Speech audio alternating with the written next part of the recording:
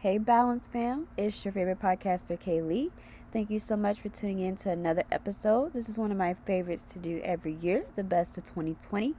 This episode is comprised of about 4 different episodes, and I encourage you to listen to each one of them as you'll find so many gems in each one. And these are my favorite moments from the show, and it's great for you to catch up if you need to binge listen, or it's great to introduce a new listener to the show. All right, let's hop in and get started. Hey everyone, it's your girl Kaylee. Thank you for tuning in yet again. You're in for a jam-packed episode. So kicking things off is our chat with the incredibly versatile Kylie Y. Turner, a comedian, actress, writer, producer, puppeteer. She doesn't work a job, she is a job. Yes, girl. So Kylie, how are you? I'm doing well, all things considered in pandemic. Thank you. Awesome. Good to hear it. And again, just thank you for joining me today. Thank you for having me. I'm really excited. Awesome. So now that I've already spotted off your credentials, just tell the audience a little bit about what makes you you. Well, I am a very charismatic, quirky, the little bit of the awkward black girl in there, charismatic, quirky, adventurous, mom of two crazy little boys. Awesome. You're a boy mom. We love it. Love to see it. Yep. Awesome. Thank you. So one reason I wanted to speak with you, I love seeing black women and just women of color in comedy. So what got you started? Well, it's funny because I think about when I was younger and I used to like make faces and stuff like that, and ask my friends like, "Would you be my friend if I look like this?" And who would have thought that that was like beginner training, for everything that was going to come afterwards. So those making faces have morphed into creating characters. Mm. And then I was like, I really want to learn more about this. So I joined American Candy, a sketch team, and then studied at UCB in the pit, and then was just off and running from there. Awesome. Gotcha. And so for you, what would you say is the most unique thing about your comedy? Definitely that I'm a bi POC, that I'm a Black Indigenous woman. I was raised on a reservation down in Mashpee, Cape Cod, raised between there and Boston. And so I feel like it really gives me a very unique perspective, number one, as a Black Indigenous woman. And everything that I tackle really has some form of race in it because that's our world, right? Like Hmm. when we walk into spaces, that's what people see. So that's the world I deal in. Exactly. And just if you don't mind, what was it like growing up on a reservation? Well, as a Black Indian, it was very interesting. Hmm. Actually, I have a whole play about it called Indian Country because, unfortunately, Hollywood kind of tells us what Native Americans look like the same way they tell us everything, right? Like we get a lot of our information from Hollywood, unfortunately. And so growing up down there, looking the way I look, not necessarily looking like a traditional Hollywood Native American, it was really hard being, a woman of color, being told that I was like, my hair didn't look the same as theirs. My hair didn't necessarily move. I was lighter and then darker in some instances. So it was a very layered experience. Like I loved the culture, the tradition, but I could definitely do without you know, the white imperialism. Yeah, for sure. Gotcha. So just overall, just thinking of your work, what would you say is your acting project wise has been the most rewarding so far? um, that's such a hard question because I've done a few things that I really enjoyed. One of my most rewarding was probably when I my graduate school dissertation, which was Fires in the Mirror by Anna Devere Smith. It was done by me, Giovanna Mundy, and Deanna Suppley, and it was directed by Jessica Schechter, who was a Jewish woman. And Fires in the Mirror was about the riots in the 90s here in Brooklyn, in Crown Heights, between the Black community and the Jewish community, and was performed by 3 Black women, directed by a Jewish woman. So that really, we brought her into our world and she brought her into hers. And so it really opened my eyes up to like how much we have in common with Hasidic culture. And then gave me a history of Brooklyn and the riots here. And then just, twofold to 2020 and all the protests and everything Mm-hmm. going on today. And even though it's not necessarily between the Black and the Jews, it just shows how much history really repeats itself, really is cyclical. Hmm. Yeah, that is. the truth, the unfortunate truth, but it Yeah, is what it is. But no, that dissertation and that moment just sounds amazing. So just yeah. thinking more it's about your experience and what you bring to the table. I feel like a lot of us know what the word producer is and we know that title, but I don't think we really know what's behind it. So what exactly does it mean to be a producer? Money. No, I mean it's funny, but it actually it does. It like if you're a producer, then you're throwing money. You know, you're throwing Right. money. You're scheduling. You're organizing. You're really this whole like one woman or one man show of putting a production together. Whether it's a pilot, a play, a sketch. You know, your podcast. You know what I mean? Like Yeah. you're a whole team. You know, you're the budget. You're the you're the HR. Like you're Mhm. a producer really is all of those things. Well, a good one anyway, you know, it really is all of those things, or knows how to delegate all of those things to their team if you're lucky enough to have a budget where you can have a team, a production team. But Right. yeah, but definitely I want to say again, money, because like, as we all know, being creative costs money. So yeah. That's it. Yeah, ain't that the truth? Like, true. Oh, don't even get me started on that. So anyway, Yeah, right. Right. that. For just the aspiring producers out there, you want to share a few producer pro tips? Yeah, I would say don't let your fear of whatever project you want to make, or your fear of maybe lack of finances, right, or lack of budget to make whatever product you're trying to do, keep you from creating, right? Like I did a workshop the other day, and I think one of the best pieces of advice I got from it was just create. Like dare to create, and dare to create something awful. And that to me was like, you know what I mean? Because we all, especially as artists, you know, Erica Badu, we are sensitive about our shit. Say it. Say You know it. what I mean? And we want people to feel, and we, you know what I mean? Like like, especially if you have like a strong message or whatever, like and that's what this is, right? That's why we're all in this business, like as vessels, and to create feelings in others and stuff. And so I feel like don't be scared, because even if you create something awful, or if it doesn't come out exactly maybe how you saw it, right? You're still learning, and it's a process, and you're always going to be learning. And so that just means all of those things that maybe didn't necessarily go the way that you wanted, you learned from, and now you know for the next round. So just create. And there's plenty of stuff out there that is trash, and it's on streaming platforms and stuff. So Mhm. you never know. You never know. You know what I mean? Like, just create. Yeah, no, Dare to for dream. sure. Yeah, that's definitely like a good piece of advice, and I definitely think it's one that people need to hear. I mean, even for myself, sometimes I let fear of like failure, of things being bad, Hmm. stop me, and then just to your point about like things being trash on like Netflix and things of that Yes. nature. Like I always think about like Michelle Obama. She talks about like how she's been at every table, she's been at in every room you can imagine, and yet there's Hmm. mediocre people in there all the time. So it's just Yep. lesson is just so applicable here for sure. Yeah. Yeah, exactly. And there's so many different platforms now, you know, with YouTube, QB, Tubi, you know what I mean? Like Mhm. Netflix, there's some Apple TV, Disney Plus, like there's so many different platforms, you know, and you can do it independently. You could get backers, like just create, just Mhm. create. Yeah, for sure. Sounds like you know, background, the beauty of Brooklyn. Yeah, no, for sure. And just like for me, like personally, like I try not to edit as much because I want, just like you said, like it's okay to make mistakes. Like so for me, Mhm. like I try not to edit the show as much because I want that naturalness, that authenticity, and I think that's what's important in creative work as well.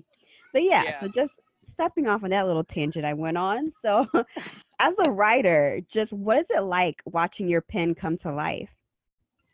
Oh my goodness, it is awe-inspiring, right? Because it's like creating a baby almost. You know, you birth this idea, you know, you put in the work, you write for however hours, minutes it takes you, and Mhm. then to see it come to life, whether it's on stage or an animation, or you know, maybe it's the monologue to your podcast or a show or something like this. It's like you're like, I created that. Like this Mhm. is a tangible thing now. It's live, and people can see it. Mhm. So it's just amazing. And then of Definitely. course you have your moments where you're like, oh man, that was, I probably should have rewrote that, or I should have. You know, yeah, it happens. It happens. But we grow and we learn from it. So, Exactly. you know. For sure. Awesome. So just before we go, what's your favorite puppeteer moment? Ooh, I did for Lead Soul Sisters kind of in the beginning of quarantine. I did like a Q&A session with them, and that was really great because it was for the community. It was for girls of color who have, some of them have been in the foster system, and that's a whole nother that's a whole nother thing. And so to be able to just bring some joy to them through Onika, my puppet, and have them be able to ask questions and her just give advice and things of that nature, and how to just take care of yourself in quarantine for them. Like, that was really great for me and really special because I love my folks. I do it for the culture. Yes, yes. I identify with that 100%. Like, this show is for the culture. So, no, for sure. Yes. Thank you for that. So, before we go, I want to thank you again for joining me today. Thank you. And then also, before we go to break, is there anything you want to leave the audience with? Yes, look out for Urban Puppets Place. That is our urban puppet answer to Sesame Street, right? Because puppets that look like us, talk like us, sound like us, and it's an adult show. So I would say PG-13 plus, it's not for the kids. Oh yeah. No, yeah. Sure. Everybody here is college and up, so you good. So maybe not have the kids watching, but definitely look out for that. Find us on IG. You can follow me on IG also, MDAM Starlight. I'm always creating. I'm always trying to go to the next thing. I'm actually in the process of redoing my pilot right now, rewriting that. So look out for Fucked Up and Fabulous. Look out for Urban Puppets Place. And look out for me. And if you need a comedian, holler at your girl. Like, I host, I do things. Exactly. Like, y'all hear that? Look out for your girl. All the things she said, it will be in the episode description. So definitely check that out and definitely support for sure. All right. So y'all stay tuned. There's just so much more in store after this break, including some tips for your job search, your job interview, and all of that. So stay tuned. And we're back. So y'all remember on Twitter when I asked if you were having a hard time finding a job or if you're looking for a new job? Well, I got something for you today. So I'm going to share some tips related to the overall job search, from interviewing to your resume to just different things you need to be mindful of. So I'll go ahead and jump into the first one. Do not be negative in your interview. And it sounds like easier said than done. Like, why would anyone be negative in an interview? But let me tell you, being negative can literally make or break your interview. If you're negative, it's seen as you being unprofessional. And it can be in just some subtle ways, like describing, a process or system at your past job is awful, or just saying the word sternly. That can be a flag in certain contexts. And of course, words like confront, difficult, tough, boring, they have a negative connotation. So just be very mindful of your language and not sounding negative in any sort of way in reference to anything, whether it's yourself, your prior job. Like I said, it can be seen as unprofessional. Tip 2, be specific. Vagueness, that's a red flag, and it makes us question your honesty and what you've really done. You should be able to fully describe all of your past roles on your resume. You should be able to give numbers and just all kinds of specifics. So just being able to describe even what your day looks like from start to finish, etc., things like that. If we walk away feeling like we learned nothing about you, you will not get hired. Tip 3, personality. Let it shine through. Like, I'm not asking you to be fake, but let your personality shine through. It can be what pushes you towards the higher line. So have high energy, things of that nature. Confidence. Tip 4, Michelle Obama said she's been in every major room and at every major table, and a lot of the people there aren't that smart at all. And I can tell you that's true. It's very true. And there's a lot of mediocre people in this world that step up to the plate. So be confident in yourself, okay? Like, you got this. I know you do. Or just fake it until you make it. Like, it's clear when you're not confident in an interview, and that makes employers not be confident in you. My advice, listen to music to hype you up before an interview. Like, that's always something that helps me. Tip number 5, your resume.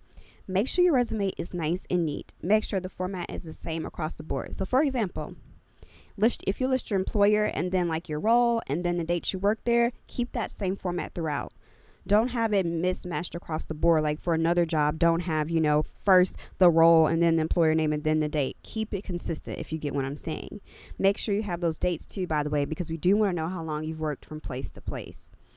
And just make sure again that it's error free. Some people are forgiving And some people are absolutely not, especially if the role requires attention to detail. So just be mindful.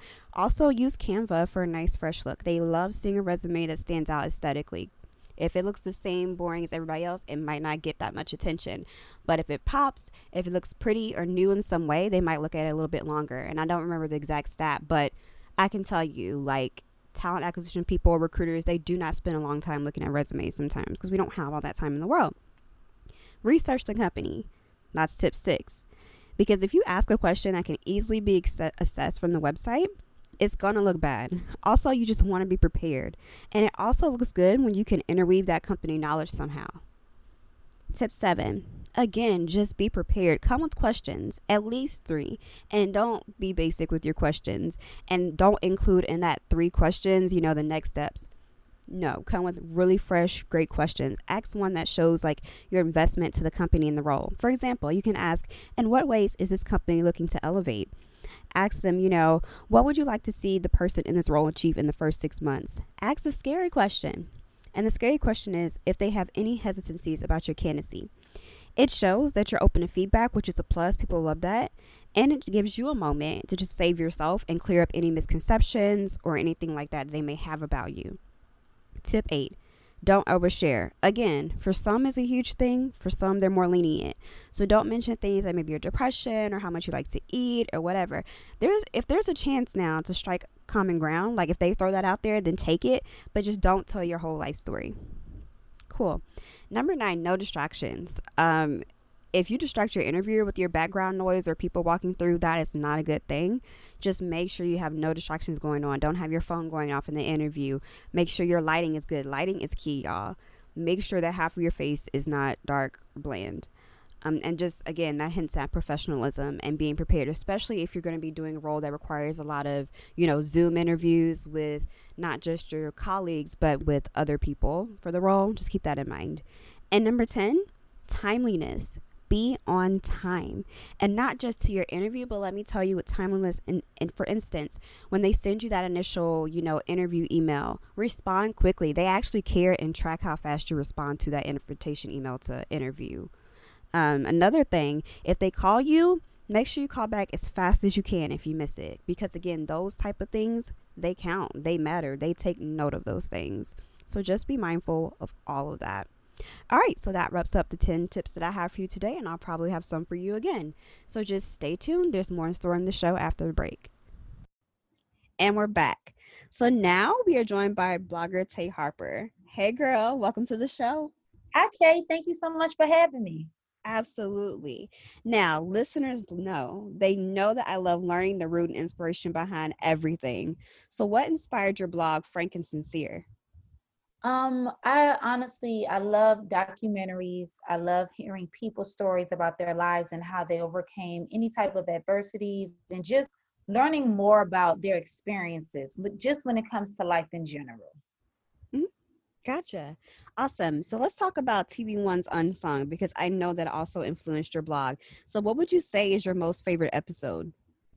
Honestly, I don't have a favorite episode. I love them all. I literally look at an episode every morning as a form of inspiration. So I just love this show. I do.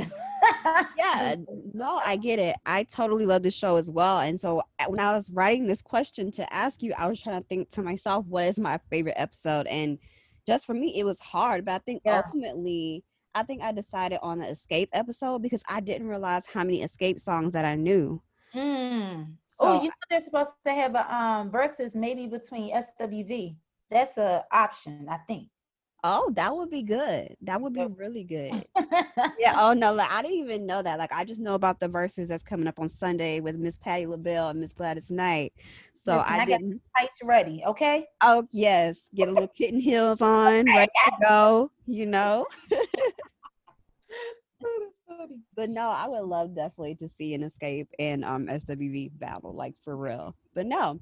So just thank you. So just take a moment and just share more info with the audience about your blog.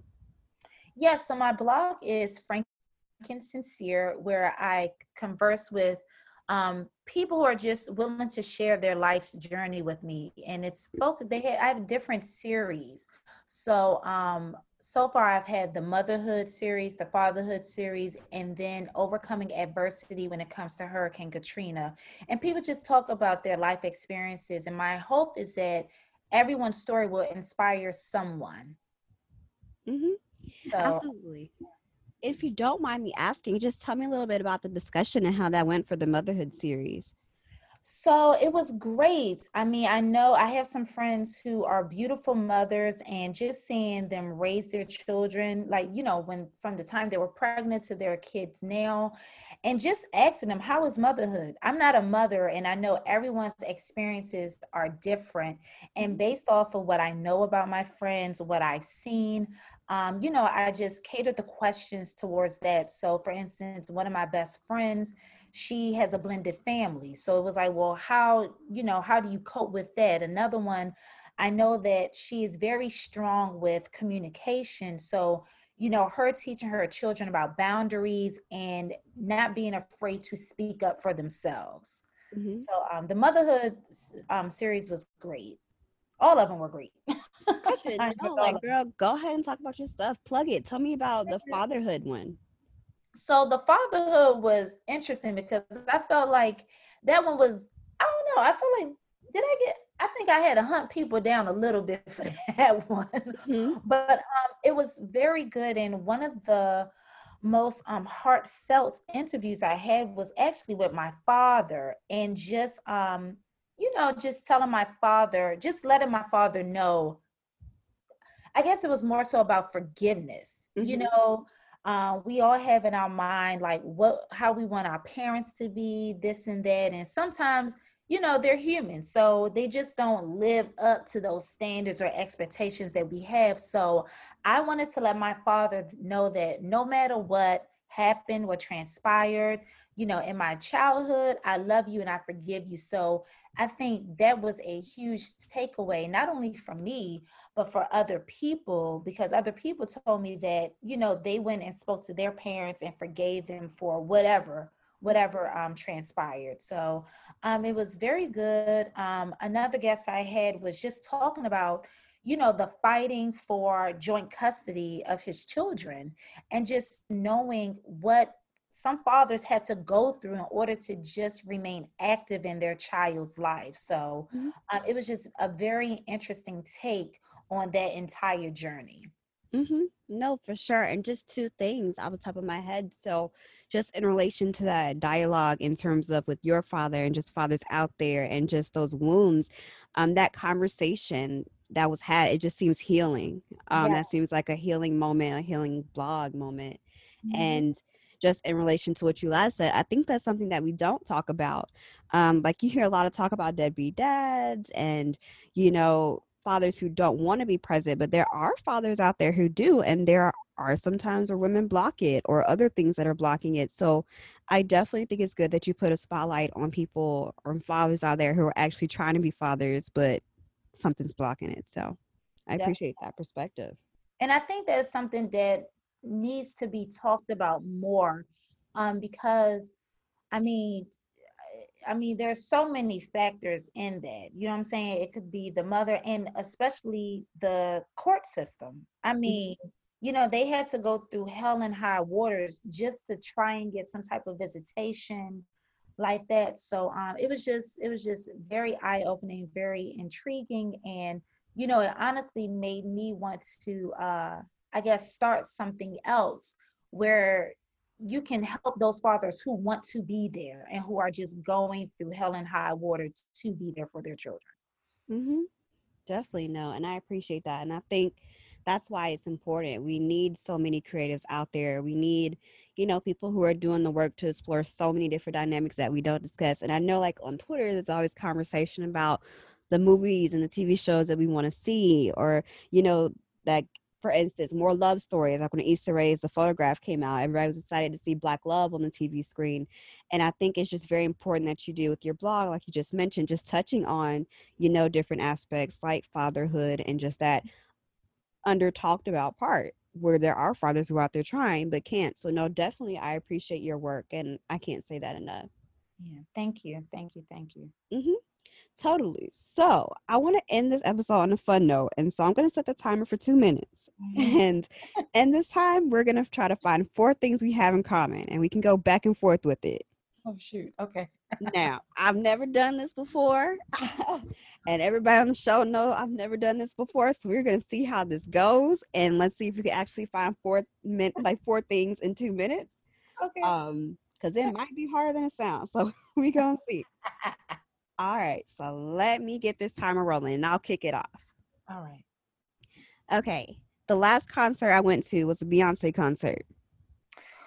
No. Oh, Lord Jesus. Who was the last concert I went to? Ooh, goodness gracious. I don't even remember, but it wasn't Beyonce.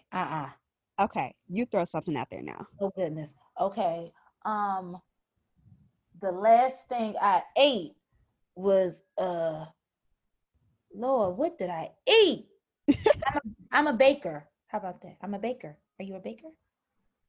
So the last thing I ate was spaghetti. So that traditional black meal. Okay, let me throw something out. My favorite color to wear is yellow. Oh, that's mine too, sis. All right. Yes, we got one. We got like a minute and 15 left on the Okay. Throw something out there. Hey, you might have to throw something out there, sis. I can't even think. Okay. Let's see. I like my favorite flower. I have 2 favorite flowers, sunflower and rose. Okay, I like them too. Sunflower, that's my favorite. Boom. Okay. Wait, I have one for you. Okay. I have not seen Lovecraft Country or P-Valley. Oh man, you almost had me because I haven't seen Lovecraft Country, but I have seen P-Valley. That's my show. But you know what? We're gonna cheat this one. Okay. Yeah. We're gonna give a point for the first part. Okay, so we got one more. Let's see. We got like 35 seconds on the clock. Let's see. What can I think of? I love pasta. One of my favorite foods is lasagna. Yes, ma'am. All right, boom, we did it. Yes, ma'am. Can I just say something right quick, Kate? If you love pasta, I need you to go visit Chef Risha on Instagram. She has like a skillet pasta that you gonna love it. I'm telling you. And how do I spell like the like her last name? Chef. How do I spell it? Risha is RESHA. Okay, boom, got it. And for all y'all out there, if you like pasta, y'all check it out too. Awesome. No, so thank you so much. That was fun. We had 23 seconds left, so we beat the clock. So, oh yay! Yes, we did it, and it was fun. So just thank you for joining me for this episode and this super random game. Thank you so much for having me. Absolutely. And to all the Balance fam out there, thank y'all for tuning in and joining me for this journey. As always, grow, glow, know. All right, listeners, we are about to jump into the second episode mashed into this.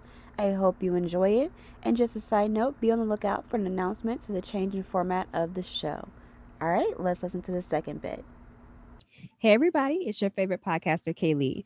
As always, I appreciate you making the time to listen to the show. It really means a lot to me, and I cannot express that enough.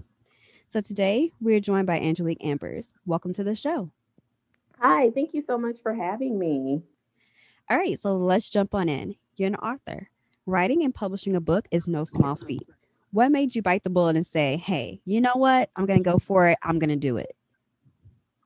So for me, what made me want to move forward with publishing this work is that I feel like it's relatable to so many different people of all different backgrounds, economic groups, races, because even the book really it's about my lessons that I've learned and loved through the absence of my father, and then my move towards forgiveness and then self-love, which I think is something a lot of individuals can relate to, even if you necessarily didn't have an absent father. A lot of individuals have strained relationships with their father, which has ultimately shaped their adult relationships, and not just romantic relationships, but even friendships. So I wanted to explore that further so that people could take a moment and think about what in their past has created these kind of conditions within themselves that, you know, flows onto their adult relationships, and what can they do to move forward with maybe unlearning some of those behaviors or healing from some of that trauma. Absolutely. Understood. And your book is a collection of poems inspired by your journey to self-love. And the question that I have is twofold. What have you learned about self-love? And what are some acts of self-love that we may not consider as such?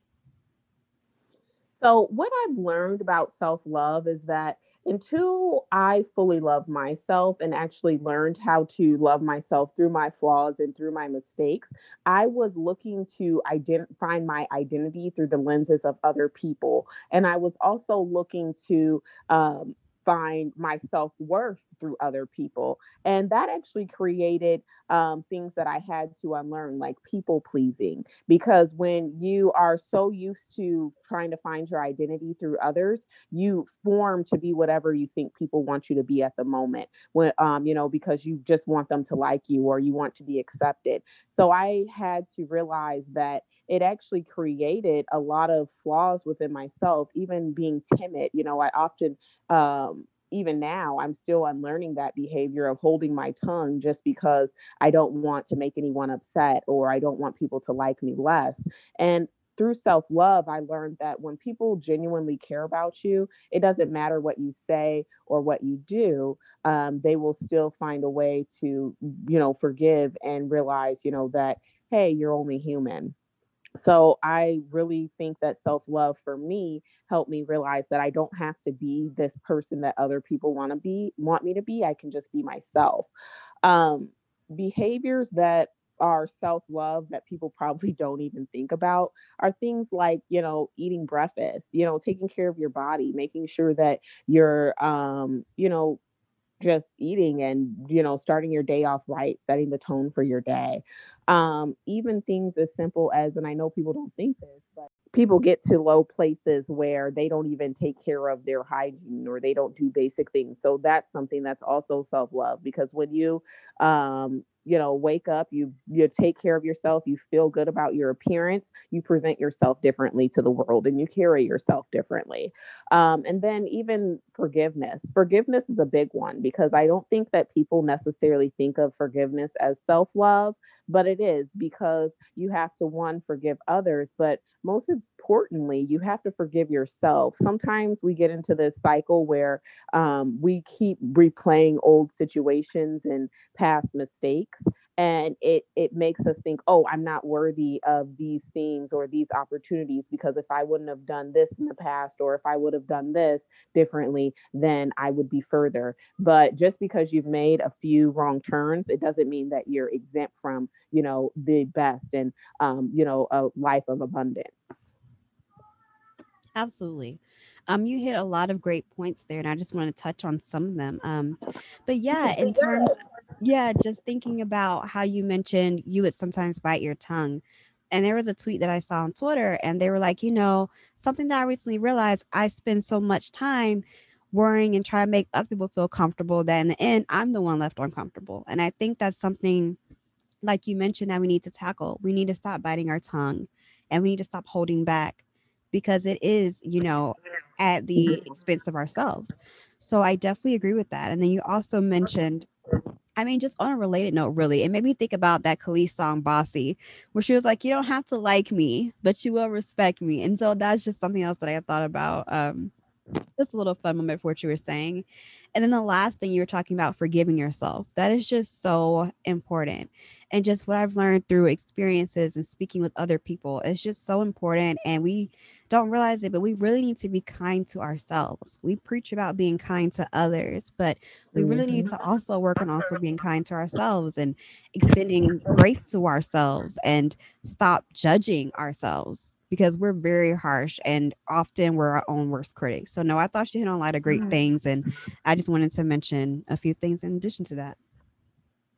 Yes, thank you. And yes, I totally agree. We have to give ourselves grace. We're so critical of ourselves, of, wanting to be, flawless, or even with having ideas of where we should be at certain ages and points of our lives. And we just have to realize that, life happens and circumstances change, but we have to be willing to say, you know what?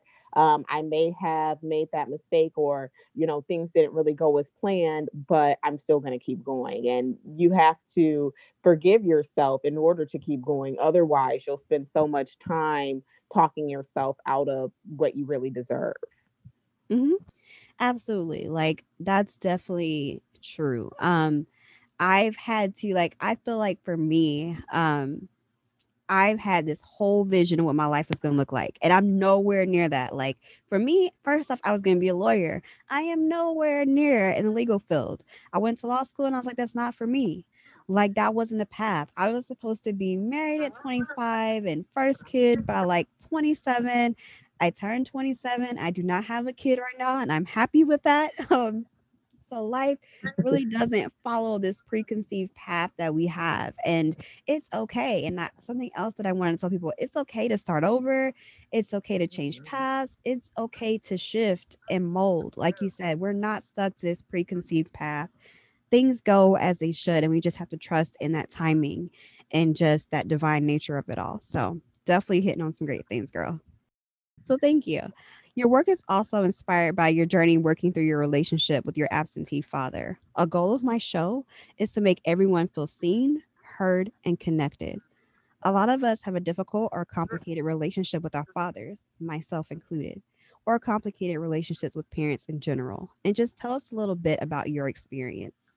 My experience was one where I really didn't have a relationship growing up with my father. And even now, we don't really have that close relationship, or we haven't really developed that.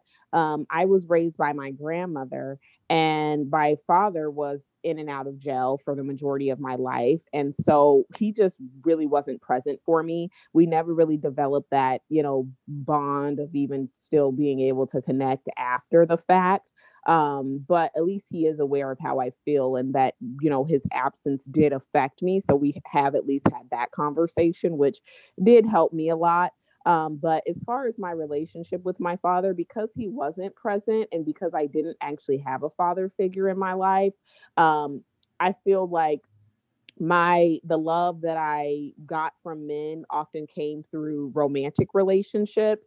And so I based most of you know how men viewed me, or how I thought a man should view me. I actually based a lot of that on my interactions with, my own boyfriends and things like that. But the issue with not having the love from my father, the issue that poured into my romantic relationships, was that I found myself accepting things that I know that I didn't need to accept, or that I didn't deserve, because I just didn't want the person to leave, or I didn't want to be alone. I wanted to feel that love from a man. So I often found myself being in relationships where they may have been abusive. I was in one abusive relationship um, for many years, just because I felt like, this person really loves me. He wants to know what I'm doing, where I'm at. And I thought that that was love, because, in my eyes, my father never thought about what I was doing or what was really going on with me. So that must have been what love looked like from a man. And so it just caused me to continue in that relationship, with it, going from being controlling to then ultimately becoming physically abusive. And so it led me kind of in that cycle of thinking, well, this must be how men act, because I didn't really have an expectancy of what a man should do for me or how he should behave. I just automatically assumed, that he loved me so much, and that's why he got upset, or that's why he wanted to know what I was doing and where I was at all the time. And then even with this kind of like people pleasing and kind of timidness that I developed, even in friendships, my just always being kind of a yes woman. I always was that person that I feel like people could count on to say yes, like, oh, call me at 2 a.m. and you need a ride, and I'm getting out of my bed, even though I don't really feel like it, but I'm doing it because I want people to like me. Um, Stuff like that. It made me kind of develop this thing where I thought that if I said no, that people suddenly would just not want to be a part of my life anymore. So it was just a need to be validated, and needed a need to constantly be liked and accepted by other people, that kind of caused me to always be that, like I said, yes woman.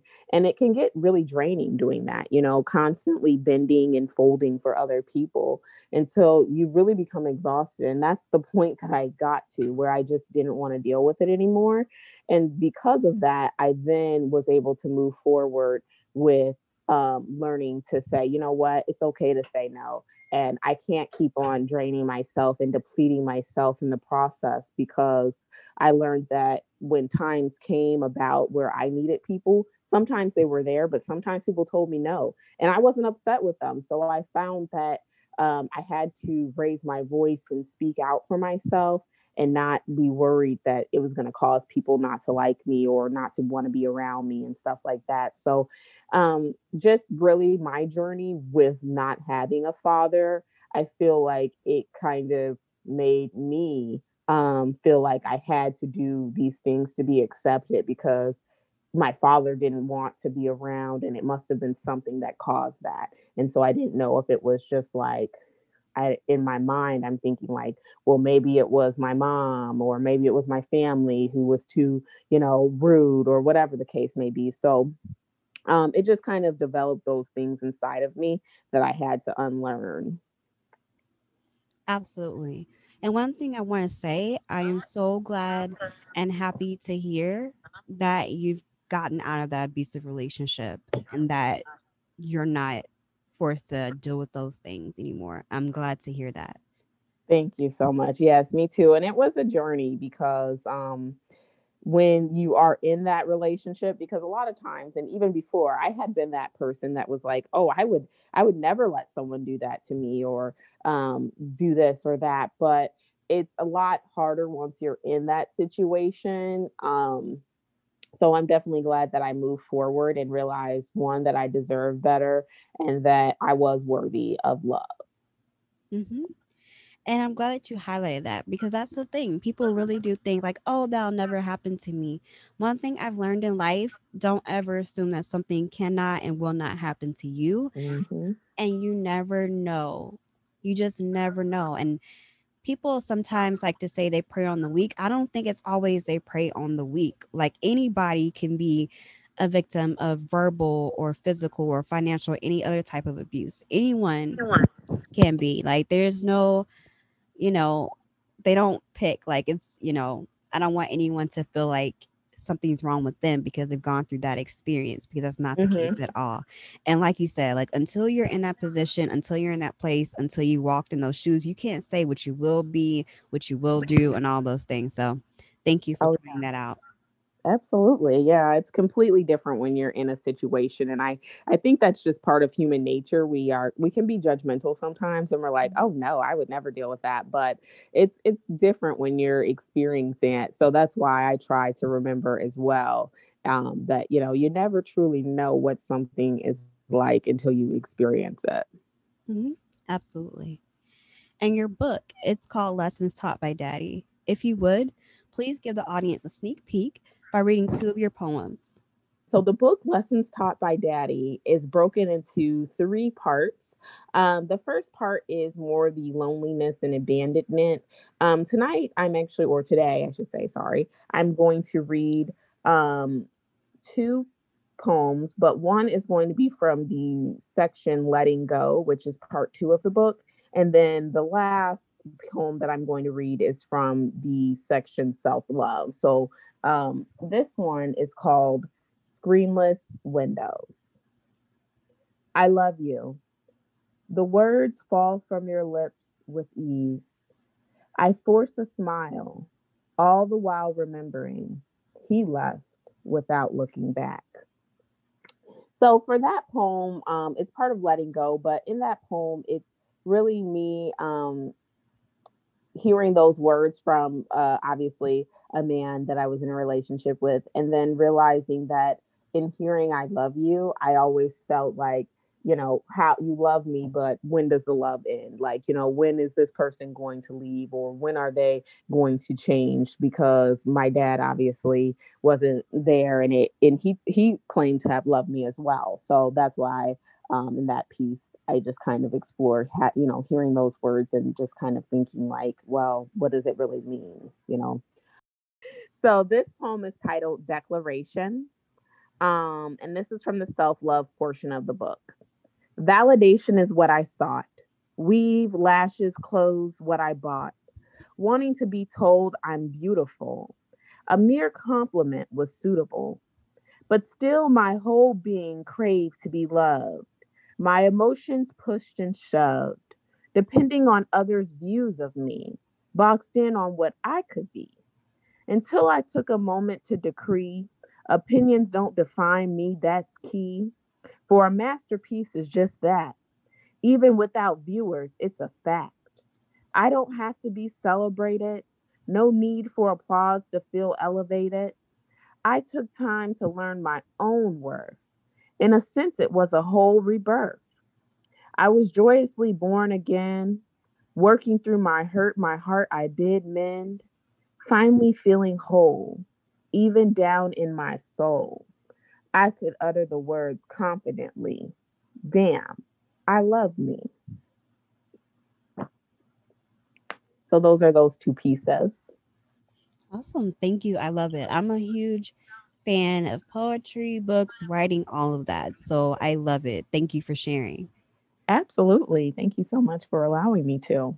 hmm Now, I want to end the interview on a really fun note. So I would like to play music trivia.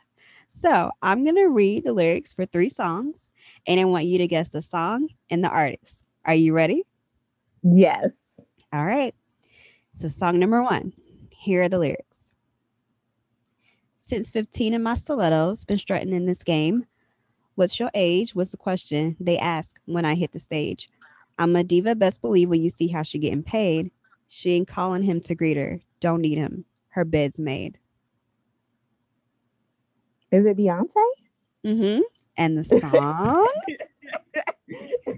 Beyonce Diva. Yes, absolutely. And fun fact, this is like one of my like most favorite songs by her. Like for some reason, this song just connects with me on a spiritual level. And another like fun, perhaps lame fact about me, like I've been to 3 of her concerts, both of the On the Runs and the Formation tour. And when she does Diva, there's just so many different parts that I do the choreography with while I'm in the stands. So there's a part where she said no passengers on my plane, and she does like this plane movement, and I totally did that in the stands. And I just do that around the house or when I'm around family. They just know exactly what I'm doing. So I'm a huge Beyonce fan. But anyways. Oh, me too. That's why I was like, okay. Speaking my language now. Yes, I am Beehive all the way. Yes, I love Beyonce. She's Queen Bee for sure. Mm-hmm. All right, so you got 8 point. We're gonna shift to round 2 with the second song. All right, so here are the lyrics. Children running through the house. Children running through the house to my art all black. Ancestors on the wall, let the ghost chit chat. Ancestors on the wall, let the ghost chit chat. Hold my hands, we gonna pray together. Oh goodness.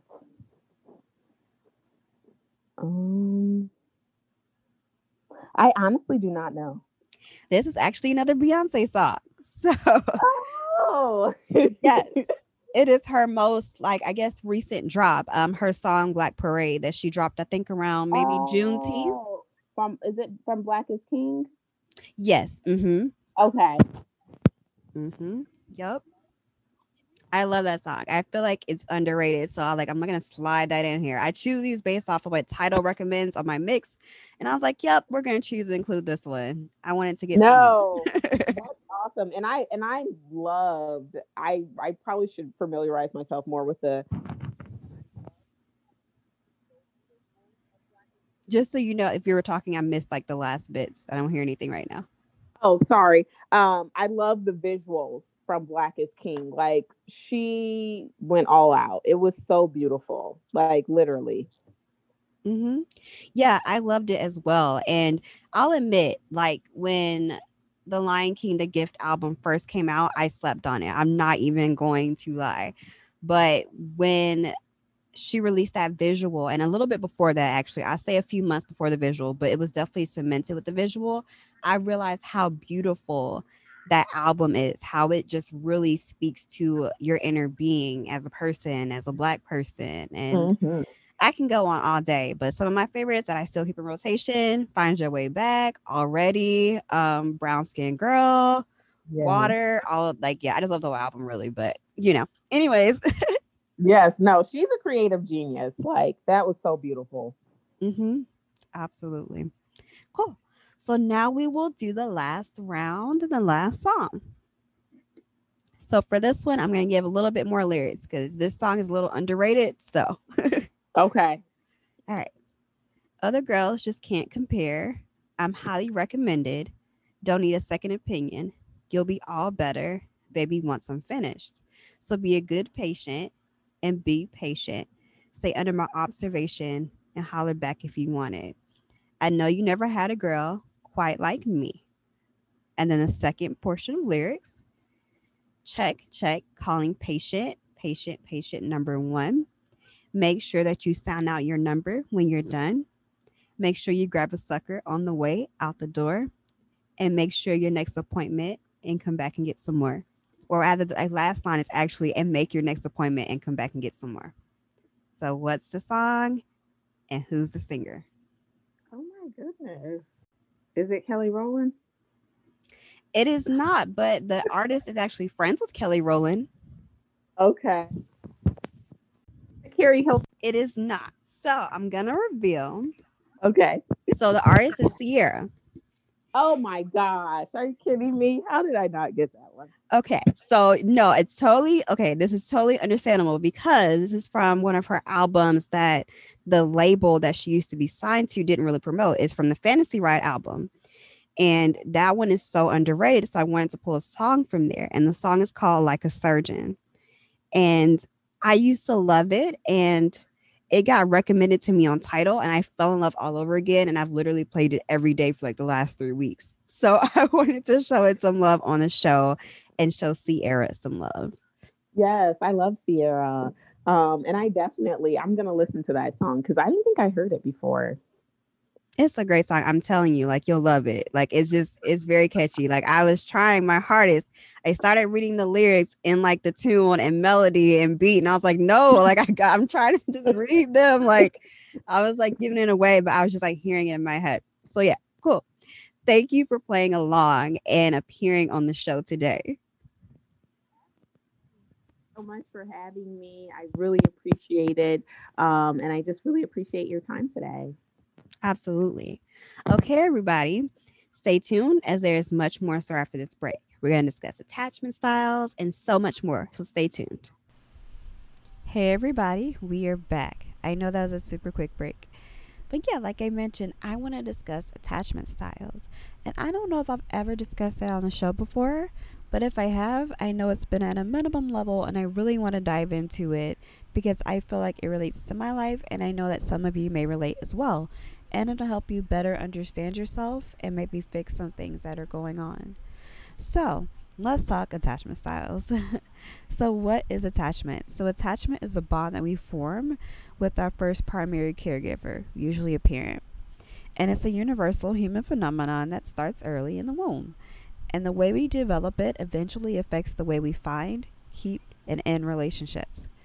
If you've noticed a pattern of unhealthy and emotionally challenging behaviors in your love life, you might benefit from digging deep and exploring the way you attach to people in intimate relationships. So that there are 4 types of attachment styles, and people from early in life, they tend to generally keep these into their adulthood. So jumping into the first style, anxious preoccupied. So the anxious attachment style, the partner is often seen as the better half. The thought of living without the person or being alone in general causes high levels of anxiety. This type of attachment is associated with with a negative self-image, but also with a positive view of others. The anxious and preoccupied type of person often seeks approval, support, and responsiveness from their partner. And people with this attachment style, they value their relationships highly, but are often anxious and worried that their loved one is not as interested in the relationship as they are. A strong fear of abandonment is present, and safety is a priority. The attention, the care, and responsiveness of the partner appear to be the remedy, air quotes, for anxiety. On the other hand, the absence of support and intimacy can lead to the anxious, preoccupied type to become more clingy and demanding and preoccupied with the relationship and desperate for love. And unlike securely attached couples, people with an anxious attachment style tend to be desperate to form a fantasy bond. And that's something I want to look into. What is a fantasy bond? But anyways, instead of feeling real love or trust towards their partner, they often feel emotional hunger. They're frequently looking for their partner to rescue or complete them. Although they're seeking a sense of safety and security by clinging to their partner, they take actions that in fact may just push the partner away. And even though anxiously attached individuals act desperate or insecure, more often than not, their behavior exacerbates their own fears. When they feel unsure of their partner's feelings and unsafe in the relationship, they often become clingy, demanding, or possessive. As mentioned before, I'm pulling from 2 different resources here, by the way. But yeah, they may also interpret independent actions by their partner as affirmation of their fears. For example, if their partner starts socializing more with friends, they may think, see, he doesn't really love me. This means he's going to leave me. I was right not to trust him. Now, I believe in being honest and transparent on this show and in life as much as possible, while also keeping some of my business to myself. But I can honestly say, and it is what it is, I do have that anxious, preoccupied style, but I also kind of dip into other styles that I'll mention coming up. So shifting to the next attachment style, remember there's 4. So the second one is dismissive avoidant. People with dismissive avoidant attachment have the tendency to emotionally distance themselves from their partner. They may seek isolation and feel pseudo-independent, taking on the role of parenting themselves, so to speak. They often come off as focused on themselves and may be overly attending to their their creature comforts. The dismissing avoidant type would often perceive themselves as lone wolves, strong, independent, and self-sufficient, not necessarily in terms of physical contact, but rather on an emotional level. These people have high self-esteem and a positive view of themselves. The dismissing avoidant type, they tend to believe that they don't have to be in a relationship to feel complete. They do not want to depend on others. They have others depend on them, or they seek support and approval in social bonds. And adults with this attachment style generally avoid emotional closeness, and they tend to hide and suppress their feelings when faced with a potentially emotionally dense situation. All right, the third attachment style, disorganized, fearful, avoidant. A person with a fearful, avoidant attachment lives in an ambivalent state in which they are afraid of getting both too close or too distant from others. They attempt to keep their feelings at bay, but they're unable to. They can't just avoid their anxiety or run away from their feelings. Instead, they are overwhelmed by their reactions and often experience emotional storms. They tend to be mixed up or unpredictable in their moods. They see their relationships from the working model that you need to go towards others to get your needs met. But if you get too close to others, they'll hurt you. So that's their mindset. In other words, the person that they want to go for safety is the same person that they're actually frightened to be close to. As a result, they have no organized strategy for getting their needs met by others. And as adults, these individuals tend to find themselves in rocky, dramatic relationships with many highs and lows. They often have fears of abandonment, but also struggle with being intimate. They may cling to their partner when they feel rejected, then feel trapped when they are close. Oftentimes, the timing seems to be off between them and their partner. A person with fearful, avoidant attachment may even wind up in abusive relationships. The disorganized type tends to show unstable and ambiguous behaviors in their social bonds. And for adults with this type of attachment, the partner and the relationship themselves are often the source of both desire and fear. So fearful avoidant people who do want intimacy and closeness, but at the same time experience trouble trusting and depending on others. They do not regulate their emotions and avoid strong emotional attachment due to their fear of being hurt. And I just want to say I see parts of myself in that one too as well. And I'm going to tap into the secure attachment style just a moment, but I just want you to use this as a starting point to learn more about these attachment styles and to just think and reflect on yourself. Again, self-improvement is definitely a goal and a mission of this show. And there's so many quizzes online that you can take to find out your attachment style. So anyways, jumping into the last one, so secure. When a person has a secure attachment style, they feel confident in their relationship and their partner. They feel connected, trusting, and comfortable with having independence and letting their partner have independence, even as they openly express love. They reach out for support when they need it and offer support when their partner is distressed. And this type of attachment style, it starts early in life, where a child feels like their parent is a secure base. So even though they're happy to be with their mom or dad, they also feel confident enough to explore the world on their own. Kids who grow up this way when their parents themselves are securely attached people. And when they use an authoritative parenting style, meaning they're involved and firm but also warm and allow independence. These types of things and mannerisms by parents help people and help their children become more secure as a child and as they go into their adult relationships. So, yeah, the three attachment styles that I mentioned above are insecure attachment styles. They are characterized by difficulties with cultivating and maintaining healthy relationships. In contrast, a secure attachment style implies that a person is comfortable expressing emotions openly. Adults with a secure attachment style can depend on their partners and, in turn, let their partners rely on them. These relationships are based on honesty, tolerance, and emotional closeness. The secure attachment style, they thrive in their relationships, but they also don't fear being on their own. They do not depend on the responsiveness or approval of their partners and tend to have a positive view of themselves or others. So that's just a little bit more about this attachment style. I hope that you found this helpful. I hope that you're learning. I just wanted to bring that out there because I know it's been helpful for me in understanding myself. So I'm hoping that it'll be helpful for you all. So take a quiz, find out which one belongs to you. Hey Balance Fam, so here is the very last episode that I'm including. This is perhaps my favorite episode of all time in my 2 years doing the show. Alright, tune in. Hey everyone, it's Kaylee, and I would like to thank you for tuning in to another episode of the show. Today, we're joined by Kalia. How are you today? I'm doing pretty good. How are you? I'm well. As I always say, during times like this, I have my health, so I will not complain. So before we jump in, take a moment to tell the audience a little bit about you. About me. I actually hate this question, but I'm gonna get it right one day because this is one of those things you cannot avoid. Right. I guess the main things to know about me, I currently live in Charlotte, North Carolina, and I'm a climate justice organizer. I've been doing this work for around 3 years now, and we're gonna talk about what climate justice means as we, continue our conversation. So I'll explain that a little later, but I'm also a business owner. So I have my own consulting business where I do this work talking about climate justice, talking about race and racism. It's kind of my thing. So I was really excited when you reached out to me to have this conversation.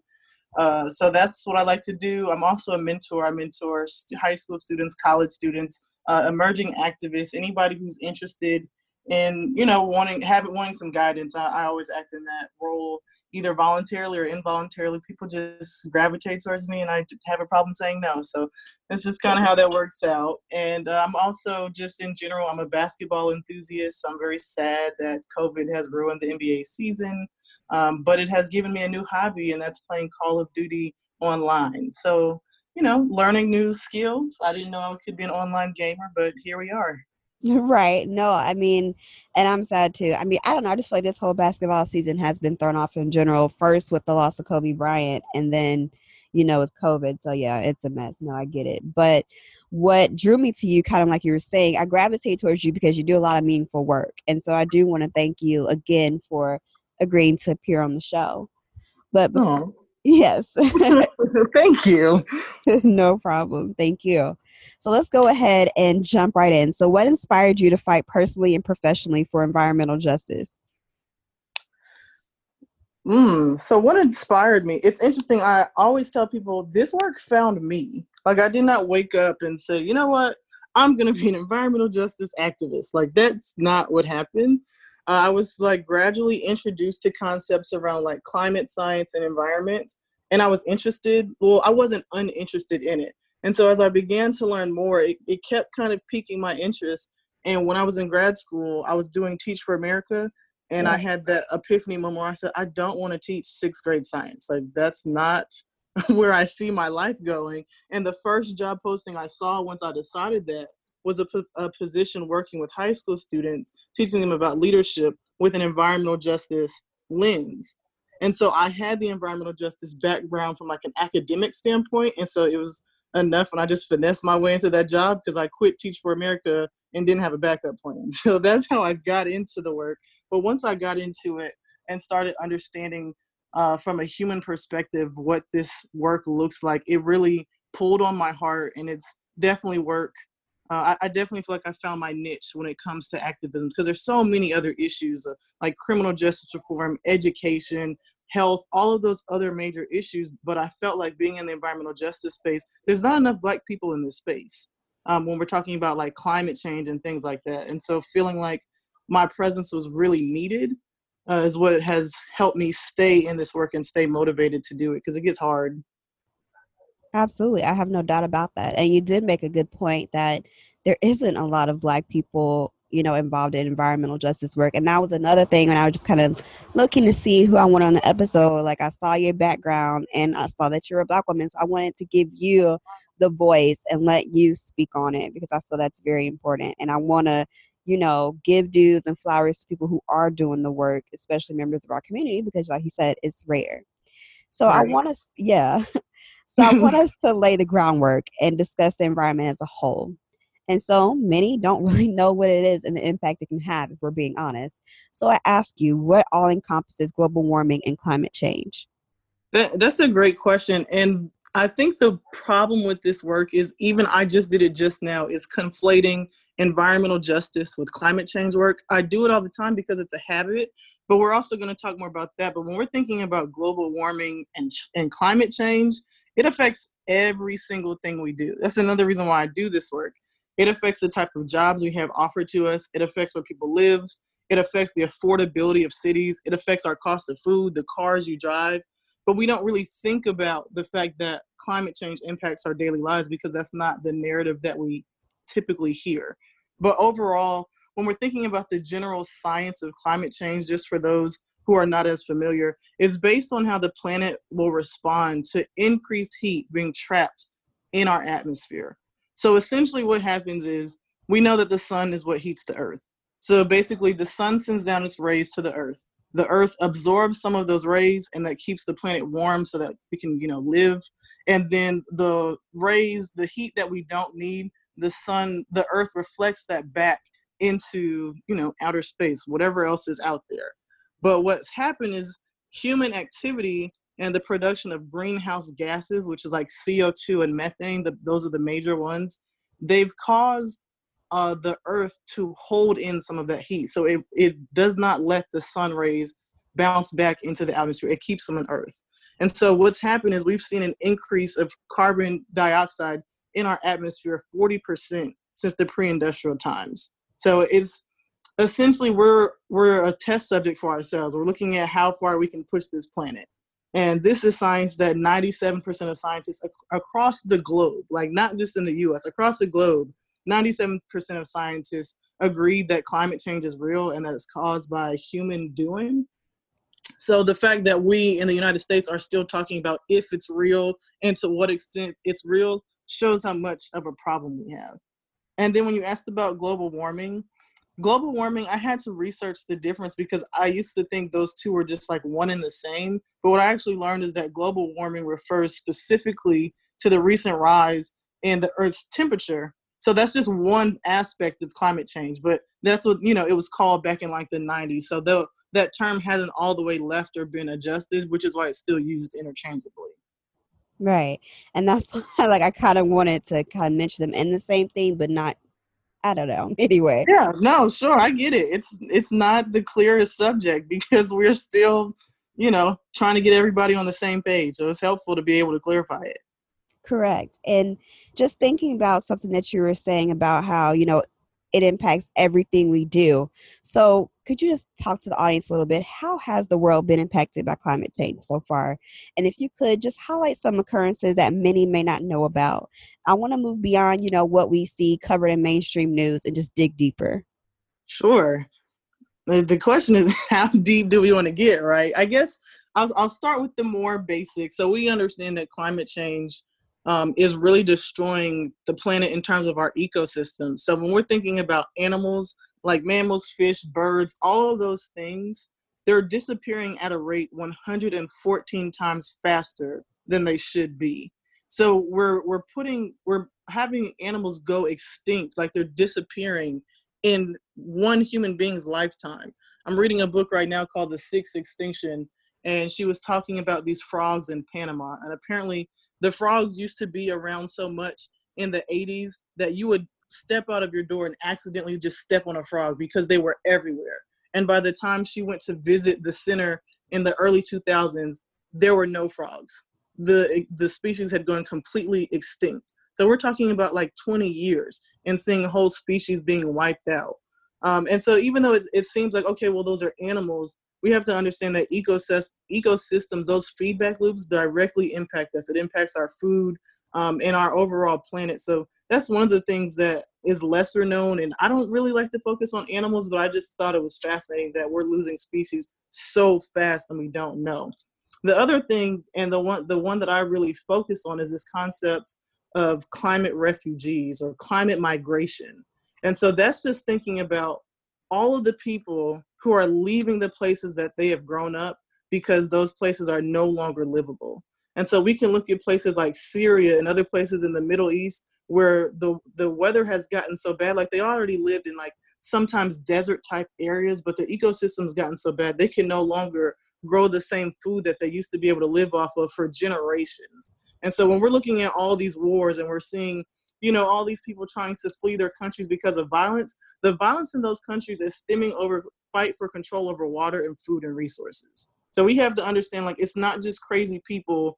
It's not, you know, people just deciding to do harm to people. It's kind of like people are in survival mode. So they're taking over the resources that they can to survive. And of course, that's going to lead to fighting. We can see the same thing with COVID where people were fighting over toilet paper, but it's obviously on a much smaller scale. The other thing about climate migration is we can look at Hurricane Katrina and think about how many people never moved back to New Orleans after that hurricane. That's climate migration. It's saying that, you know what, this place is no longer safe. I don't feel like I can live my best life. Let me move somewhere else. So all across the country, we're seeing climate migration. We're looking at people moving from places like Miami to cities like Atlanta and Charlotte because their homes are being flooded out. And so instead of paying every year for, you know, renovations and protections for the home, they're just buying up property in these cities. And now these cities are booming, but now we're dealing with displacement and gentrification, which are typical issues that Black people are advocating against, but we're not making the connection between the impacts that climate change is having on our movements. Thank you for that. And I actually like that tie-in because I didn't think about that. Like you said, many don't. So thank you for that tie-in. And I think one thing that when we're thinking about our climate changing and things of that nature, we think about the sea level and that it's rising. I think that's one that most people do know of and hear about.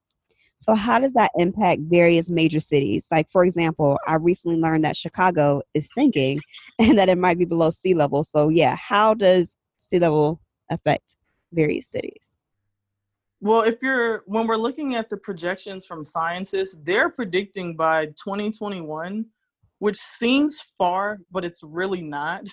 Like we're in the 2000s, but so in America, we don't have the same concept of time. But it's really not far off. But in 2021, cities like Miami, New Orleans, all the coastal cities essentially are projected to be underwater or basically uninhabitable, meaning it might not be underwater, but you're going to lose so much landmass that people are going to have to move. And so we're not talking about the fact that Miami currently spends, I think it's like $55 million on this pump system, like a drainage system. So what happens in Miami and certain parts of South Miami, I believe it is when it rains, the cities flood. And the city floods because not only are you getting the rain from the sky, but when it rains, the groundwater under the city bubbles back up into the city. And then you're also on the coast. So when it rains with that rising sea level, there's more water from the ocean that's coming into the seas too, because the tide is higher, that water is stronger. And so essentially what Miami is spending millions and millions of dollars doing is they have these pumps that take the water that floods the streets, right? And the pumps push that water back into the ocean. Meaning the next time it rains, they're going to have to use those same pumps, and it's the same process over and over and over again. So it's not an effective process. We don't have answers to this, but for whatever reason, we're still not seeing the urgency in it. So it's a very interesting position. But cities like Miami, cities like New York and Chicago, they're sinking, and they are below sea level. So as the sea continues to rise, we're going to see more people leaving and being flooded out of homes where you wouldn't really think about water going. I can't remember the rainstorm that occurred in New York, but I remember watching a documentary, and a scientist said when they were building the World Trade Center Memorial, scientists told the developers, do not build in this area, because if you do, if there's a really bad rainstorm, it will flood out the project. And developers said there will never be that much water that would cause this project to flood out. Whatever, scientists, you don't know what you're talking about. And then I think it was like 2 or 3 years ago, there was a big rainstorm and it flooded out that entire project. So we're going to be losing cities, our coastal communities, and all of the development, the jobs. Those are going to leave because we're not going to be able to live there. So we're talking about huge sources of income, like whole economies being completely disrupted. Right now in Wilmington, North Carolina, they're literally paying to bring sand to the beach because it keeps disappearing. So people are literally, we're paying to keep our beaches where they are, but the reality is they're disappearing. But again, we're not addressing climate on a large scale. So all of our interventions right now, you have to do them for the rest of your life in order to make a difference. And even with these interventions, people are still losing homes, and the beaches are still eroding. So we have to do something a lot more dramatic if we want to address this. Gotcha. And you mentioned, people aren't acting with urgency or not seeing the urgency, which kind of bleeds into our next question. So some say, well, places get as cold as they usually do and as warm as they usually do. So they argue, if the situation is so bleak, why aren't we seeing more noticeable extreme differences? That's what they say. So what do you say to that? So the biggest, because I've had that question before there, and my first answer is there's a big difference between weather and climate. So weather is the day-to-day things that we're noticing right now. Like in Charlotte, it's actually a really nice day. It's on the cooler side, but I'm not going to complain because I hate the heat. Right. So weather is what happens day to day. When we're talking about climate, we're looking at patterns that occur over time. So overall, the Earth has warmed around 1 degree Celsius since I think it's since the pre-industrial era. Even though 1 degree doesn't sound like a lot, we have to keep in mind, like, we freak out when we have a fever, and a fever is really just 1 or 2 degrees above our normal, our body temperature. And so can you imagine what it's like for a planet to be currently existing in a constant state of a fever? That's essentially what's happening. So the planet is in shock right now. And our job, my job, is to try and help limit the shock factor as much as possible on our planet. Right now, we're on a trajectory to hit over a 2 degrees Celsius increase for our planet, even though the science says that we need to do our best to have it under a 1.5 degrees Celsius increase in temperature. With our current administration, that's not going to happen. Ooh. And we just have to understand that what we're doing right now is going to impact our children and our children's children and our future generations all the way down the line. So even if we can't see it, even though I would argue we can see it in our day-to-day, this pollen has been killing me. I can't even go outside without sneezing, and then people looking at me like I'm crazy, thinking I have the coronavirus, and I'm like, no, it's just the pollen, y'all. Chill. Like, right. Don't call nobody on me. I'm good. But we're seeing large increases of pollen in our communities. We're seeing these increases of record-breaking heats, especially when we get to the summertime, and then we're also seeing the record-breaking cold days. And so when you add those up, even though it might seem like a one-off thing, over time, it's a significant difference from where we were 80 years ago. Like, we're talking about in our grandparents' lifetime, we've seen our climate change dramatically. And so I think that's something to take note of, but it's also one of those things where if you're not paying attention to the subtleties or looking at the science and the trends from, like, looking at how the weather is in 2020 versus how it was in 1920, yeah, you might not notice it, but that doesn't mean it's not happening. You dropped so many great things there. And I want to first talk about, I love the parallel between humans having fevers and, the warming of the earth. I feel like that's a great parallel, and it's very timely because everybody's talking about fevers now because that's the main symptom of COVID. So great Mhm. parallel there, and great point. And also, you mentioned how people don't pay attention to the subtleties, and it doesn't mean it's not there. And I've been paying attention. And one thing I always talk about with my family, so 2013, I turned 20. And I remember it was my birthday and I wanted to go out, and I had this really cute outfit picked out. I wanted to wear this crop top and this short skirt. But I was just praying. I was like, can it at least be 75 degrees so I can wear it and not look crazy out here in these Mhm. streets? And so it got to like 74, but there was just enough sun, just enough warmth so I could do it and not look crazy. But meanwhile, you fast forward to my birthday last September and it's like 90 something degrees.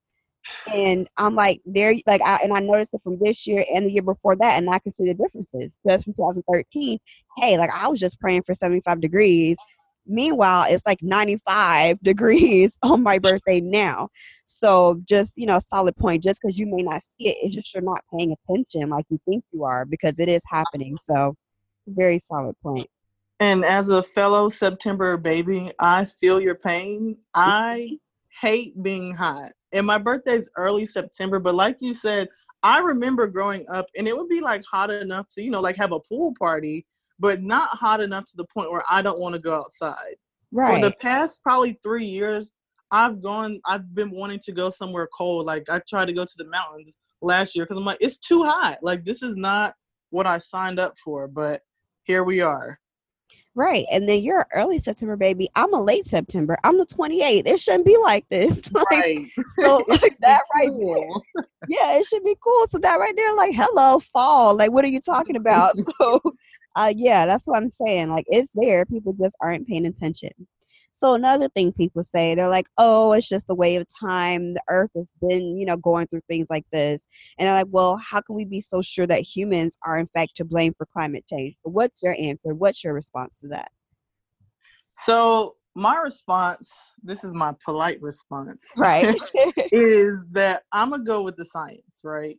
If 97% of scientists across the world tell me that this is real and it's caused by human action, I'm not going to question that, because I feel like at the point where we're talking about a global consensus of people in a field, I feel like that takes out a lot of skepticism around ulterior motives, who's benefiting from that, because these are people who speak different languages, who have completely different forms of economy. Like China's government believes in climate change, even though we hold them up to be bad guys. Russia believes in climate change. Like these countries, even if we're at odds with them, we can all agree on one thing, and that's that climate change is real and it's caused by human activity.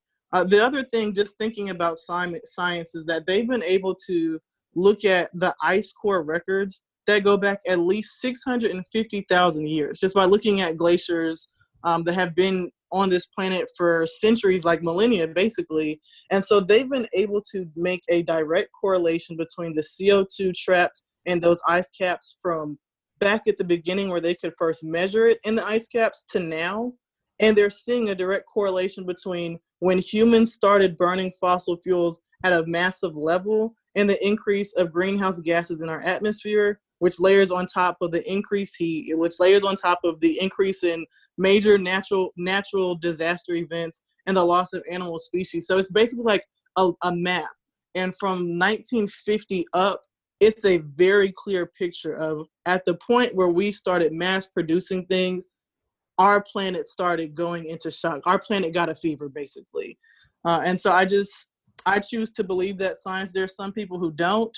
For the people who don't, that's your choice. It is what it is. I'm gonna keep doing my work, and hopefully you'll come along. But for those who believe in science and who trust science, this is one of the few things that we know as human beings that's not really up for debate. So I find that very powerful, especially because human beings, we can't agree on anything. Like I can say the sky is blue and somebody else, just for the sake of it, will say, no, it's green. So it feels very promising to me that across the world we can all agree on one thing, and that's that climate change is real, that's an immediate threat to human and animal society, and that we have to do something about it. Right. And then it's funny how you were saying that humans can't agree on anything. That's so true. I think about that dress online. You know, the dress where people are like, is it Yep. black or blue or white or gold? Like that destroys families, man, because people Right. can't agree on what color it is. So no, you definitely bring up some solid points. So what are some little known things that we do that negatively impact the environment? Little known things. So one thing that I learned recently is styrofoam. Styrofoam is so bad for the planet. Styrofoam literally never ever breaks down. Whatever chemicals it's used to make styrofoam, it's going to stay on the planet for the rest of the planet's existence until somebody figures out a way to like decompose of it. So I think about all of my cookout trays and all of my to-go trays from like anywhere I go, and it's styrofoam products because they're very cheap to produce. But that's one of the most damaging things, possibly more so than plastic, just for the fact that it does not break down. So I found that really interesting, and I learned that recently as one of the little things that, you don't think about it. You think, you're just having your convenient meal or whatever it is that's in styrofoam, but that's something that's really damaging the planet because it doesn't go away. The other thing that I was thinking about with this question is fast fashion. H&M, Forever 21, actually really any store that's in the mall, whether it's high end or not, still goes in the fast fashion category. And so thinking about the carbon footprint that it makes to produce those items. So thinking about the fact that, one, America doesn't make anything anymore. We don't produce stuff in the States. So all of our most of our clothes and shoes and all that stuff comes from overseas. A lot of it comes from China and other Asian communities. So one, we're thinking about environmental justice issues because those people are working in horrible conditions, being paid very low wages to produce quality materials so that we can get it for a cheaper price. But the other problem with fast fashion is because it's made overseas, we have to think about how much money it costs to ship those items from where they're made to every single store in the United States. Charlotte has like 6 malls that all have the same stores, which means they're producing enough items to fill up all of those stores. And we're just talking about Charlotte. So times that on a U.S. scale, because we're one of the largest consumers in the world of products, and we're creating a huge carbon footprint. We're talking about planes flying across the ocean just for clothes that we're only going to wear one time to put on Instagram. So it's really problematic. I've done my best to stop shopping at those stores, but it's hard. Like, that's all that's around us. And I'm on a budget. I'm a millennial. I got life going on. And the last thing I thought about was buying fruits and vegetables out of season, which I am guilty of. I do my best not to, but it's hard. But thinking about the fact that you can go into any grocery store like Harris Teeter, Publix, Whole Foods, all of that, and get watermelon all year round, peaches, bananas, pineapple. Fruits go in and out of season. So the fact that we're having access to the fruits in December that we're not supposed to have till the summertime shows that we're shipping food across the country, which again goes back to putting more carbon in the air by burning the fossil fuels, because that's what it costs to get those fruits and vegetables to, again, every single Whole Foods, every single Publix. Like, we have to think it's not just about shipping the stuff to one store. Once it comes to America, it travels all across the country to fill up every single store, because the shelves got to be full. It got to be pretty. And so even though we throw away a lot of that food, just getting it there costs so much money, and it's costing the planet. So those are just some of the things we don't really think about because we don't see the direct impacts, but our planet is definitely feeling them. Thank you. You brought up a lot of points. Like, I didn't think about that. Like, that one right there, I really didn't think about eating and the foods out of season and stuff like that. So no, thank you. You're mentioning great things. So I'm a Science Channel junkie. Of course, no matter how much I watch, I'm not going to know what you know. But yeah, I'm a Science Channel junkie, and I love anything that involves the Earth, planets, universe as a whole, all of that. And so a few months ago, I watched a documentary, and I was just in awe of some of the natural processes that Earth has to restore and balance itself out. So this kind of goes back to some things that people who do not believe in climate change and global warming hold. So they'll say, hey, the earth can recover from the environmental damage on its own. What do you say to that? It's funny. I had a guy say this to me because I invited him to an event I was hosting in Charlotte. This was last year. And he literally said this to me. He said, I believe in God. And I know God's not going to let this planet get destroyed. And so the planet's going to work itself out. So my first thought was, first of all, you might believe in God, but you don't read your own Bible, because God didn't let this planet go underwater and didn't do nothing. You know what I mean? So like, one, it's not even a historical context for those people who rely on religion specifically, because I know a lot of religious folks do have kind of like that hard time accepting climate change, because it might somehow feel like it's going against your religion. And so I just like to point out that there are religious people, leaders across this country, who have their own contingency when it comes to the climate justice movement, that are pleading with faith leaders and pleading with their own congregation of all denominations to help people understand that the planet is not going to heal itself if human beings do not intervene, if we do not change our actions. And so we have to understand that this situation is not going to heal itself on its own. When we're thinking about the stories that we've heard since the COVID crisis, where we heard, I think it was in Italy, where they said dolphins were now going back through the channels, that wasn't the planet healing itself on its own. That only happened because human beings stopped producing whatever it was they were doing that was keeping those dolphins from going down those channels. So even then, that was an intervention that we took. It's not something that would have just happened on its own. So we have to be able to hold two things up as true at the same time. So if you're a religious person, cool, you can believe that God's always going to provide, or whatever faith you believe. But we also have to understand that we can't sit around waiting for things to get better on their own. We're setting ourselves up for suffering. So we just, we have to be honest. And I feel like sometimes people say, oh, things will just work out on its own, because they don't want to take accountability. They don't want to have to do anything or give up anything. So by pushing it off, saying things will just work out, it's a way of, protecting yourself from having to take action. I think COVID-19 is really just a warm up to the climate crisis if we don't act. I know that seems like kind of dark, but I truly believe that the climate crisis is here. Like, it's not something that's coming. It's something that we're living through right now. I'm really on edge around this tornado season and this hurricane season, and thinking about all of the people who are going to be impacted by that, especially just coming off this crisis. Like, thinking about the people who are going to go back to work once all this is over, and then their house might get flooded out or destroyed in the next tornado or hurricane, and they haven't been able to work for 2 months. What are these people going to do? And so we have to understand that what we're experiencing right now is only going to get worse if we don't take action.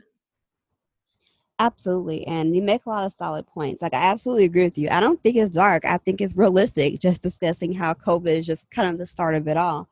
And going back to something you were saying, something folks don't remember about God is that God helps those who help themselves. Okay, that's a word.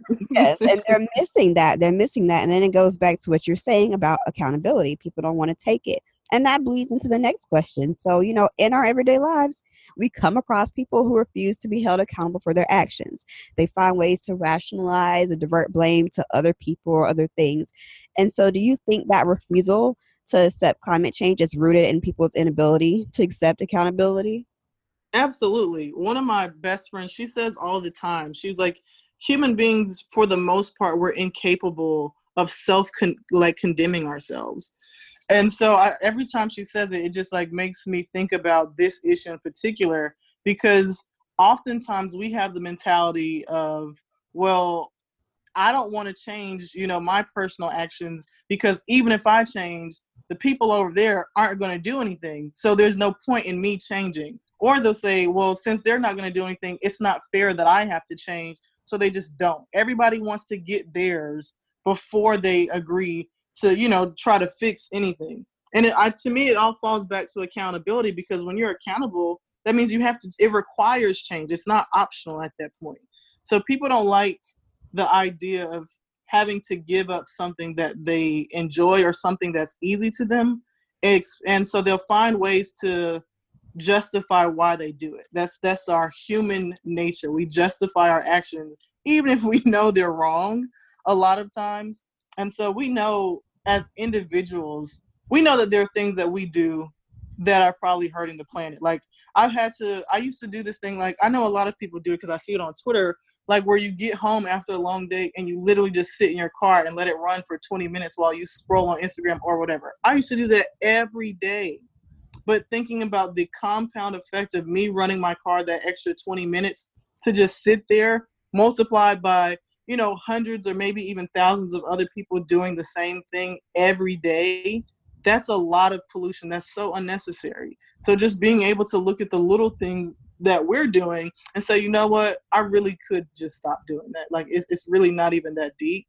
But we just have to get to a point where we're more selfless and we're thinking more about the greater good than our personal like luxuries and comfort. Absolutely. And that brings me to the question, can we recover from all the damage that's been done? Yeah. So my answer is yes, but I'm of course have a caveat. Right. I absolutely think we can recover, but I don't think people understand that recovery does not mean a return to normal. So we can recover, this planet can heal, but that's only going to happen if we drastically shift the way we live. We can't go back to business as usual. A lot of, leaders and thought pundits are talking about this COVID crisis, and they're asking the question around COVID and saying, how do we return back to life before COVID after all the things that we've seen our leaders do? Like, how do we justify not giving people, $15 an hour when we watched them put $1.5 trillion into the stock market and it disappeared in 15 minutes? Like, how do you justify that? How do you justify not having universal health care when we're looking at all of the money that literally in a second can be just said, you know what, we'll just put $1 trillion here. We'll put $1 trillion there too. Like, if anything, we have to understand that solving the climate crisis is expensive, but it's not about money. It's not too expensive that it's impossible. It's always been a matter of political will. That's with any social movement. It's never about the money. It's never about whatever people are saying makes it impossible. It's about people having the determination and saying, you know what, this is a priority. Let's throw everything we have at it. And the reality is, the longer we wait to fight the climate crisis, the more expensive it gets. I think the U.S. spent $500 billion on natural disaster efforts that happened in the U.S. last year. I want to say that's the number. It was like multiple billions of dollars just in mitigating natural disasters. So that's like hurricanes, tornadoes, all of those things. So just paying out insurance policies and helping people get back on their feet, that's expensive. So when Bernie Sanders came out with his climate plan, everybody said he was crazy because it was $16 trillion over 7 years. It doesn't sound so crazy when we watch our government give out $4 trillion in less than 2 months. So again, it's not about political. It's not about it being impossible. It's about having the will to do so. But also on us as individuals, we have to accept that we can't continue to keep eating fast food and wasting food. We can't continue to shop at stores like Forever 21 and throwing away outfits after we wear them once. We can't continue to, have 3 meats with every single meal, every single day. Personally, I have people in my family, love them to death, but we eat meat every single day. We don't need that. Our bodies don't need that. And the reality is we've only lived like that for a fraction of our time on this earth as human beings. Less than a century. So even though it feels like, oh, this is just how things are, they've only just gotten to be this way. And so it's really about returning back to old ways in terms of how we interact with our environment, the types of foods we're eating, and the things we do for enjoyment. A lot of people, their favorite hobby is shopping. That's why they buy so many clothes. We need to learn other things to do that don't require such stress on the planet, like going for walks or, I don't know, playing a sport, doing something, go outside. But we just have to get our minds back right and return to being more in tune with other people around us and then our nature. Right, absolutely. And it's just funny you're mentioning that people need to learn other things to do. And I think that's why people are going stir crazy a little bit. They don't know what else to do with their lives. They don't have those layers to them. They don't have, just the desire to just go outside and just get fresh air and just chill or just find something productive to do in the house. So, no, Right. yeah, like they don't have that. And you just made a lot of different, solid points, especially when you said, to recover doesn't mean going back to normal. That is Mhm. a key. That's a gem. And it just made me, it's a bit of an aside, but it just made me think about the concept of forgiveness. You can forgive Mhm. somebody, but that doesn't mean y'all can go back to how things were, that everything's going to be good. Exactly. Yeah, it doesn't mean to resume. So no, you made some solid points there. So just a question, will individual actions matter at this point, or is the onus really on national leaders and corporations to do what is right? Because you mentioned the things that we could do, but will it really make an impact? Just us? Can we do it? Or do we Mm. really need, those big heavy leaders, to do it? That's a great question. My answer to that is it's a both and. Right. So I think we have to, as individuals, be willing to make that mental and lifestyle adjustment to doing better by the planet. So going back to the things I've been mentioning, like we have to be willing to do those things, and we really do have to hold our corporations and our government accountable to what they're doing, because industry, they're the leading polluters in the world. But the reality is it's about supply and demand. So we are complicit in that, because they're producing the pollution because they're giving us what we're saying we require to function. So right now, when we're thinking about the largest polluters in the world and in the country, a lot of them come from our energy companies. So I did a little research because I didn't know too much about Georgia, but I knew that Duke Energy, which supplies all of the energy in North Carolina, is the number 2 polluter, like of all of the industries. So number 2 polluter. They're a major factor in a lot of the environmental justice and climate justice advocacy that goes on in North Carolina. They're like enemy number 1. So I looked up who the energy supplier was in Georgia, and it's a Southern Company, which has different subsidies, including Georgia Power. So Right. Southern Company is the number 3 polluter. So y'all are, in Georgia, you're right behind North Carolina in terms of just that impact and the amount of pollution that these industries are doing. And so just understanding, like in our 2 states, we're in the top 3 in national, if not international polluters, says a lot. And we have to be willing to stand up and demand that these corporations invest in technology like solar energy and really break up the monopolies that they have, so that people can invest in things like community solar and wind and harnessing other ways to secure energy, because we have the technology to address the climate crisis. That's not the issue. The issue is corporations are so deeply into our government. They've paid for our government in such a deep way that lobbying and all of these laws and loopholes do not give access for these renewable energy companies to compete, to really give people an option, an alternative to where they get their energy sources from. So we have to hold Duke Energy and Southern Company accountable for the pollution that they cause. We also have to hold our government accountable for allowing these people to basically be in their pockets and in their beds so that they won't take a stand, even if they know it's wrong. Right now, 45 is still refusing to accept that climate change is real. And the EPA, his EPA under his leadership, just rolled back federal regulations in terms of pollution. That happened in the last 2 weeks. So while we're fighting a pandemic, that government, our leaders are still bending over to these industries that they know are harming the planet, and they're doing that because it's about money. Everything is about money and power.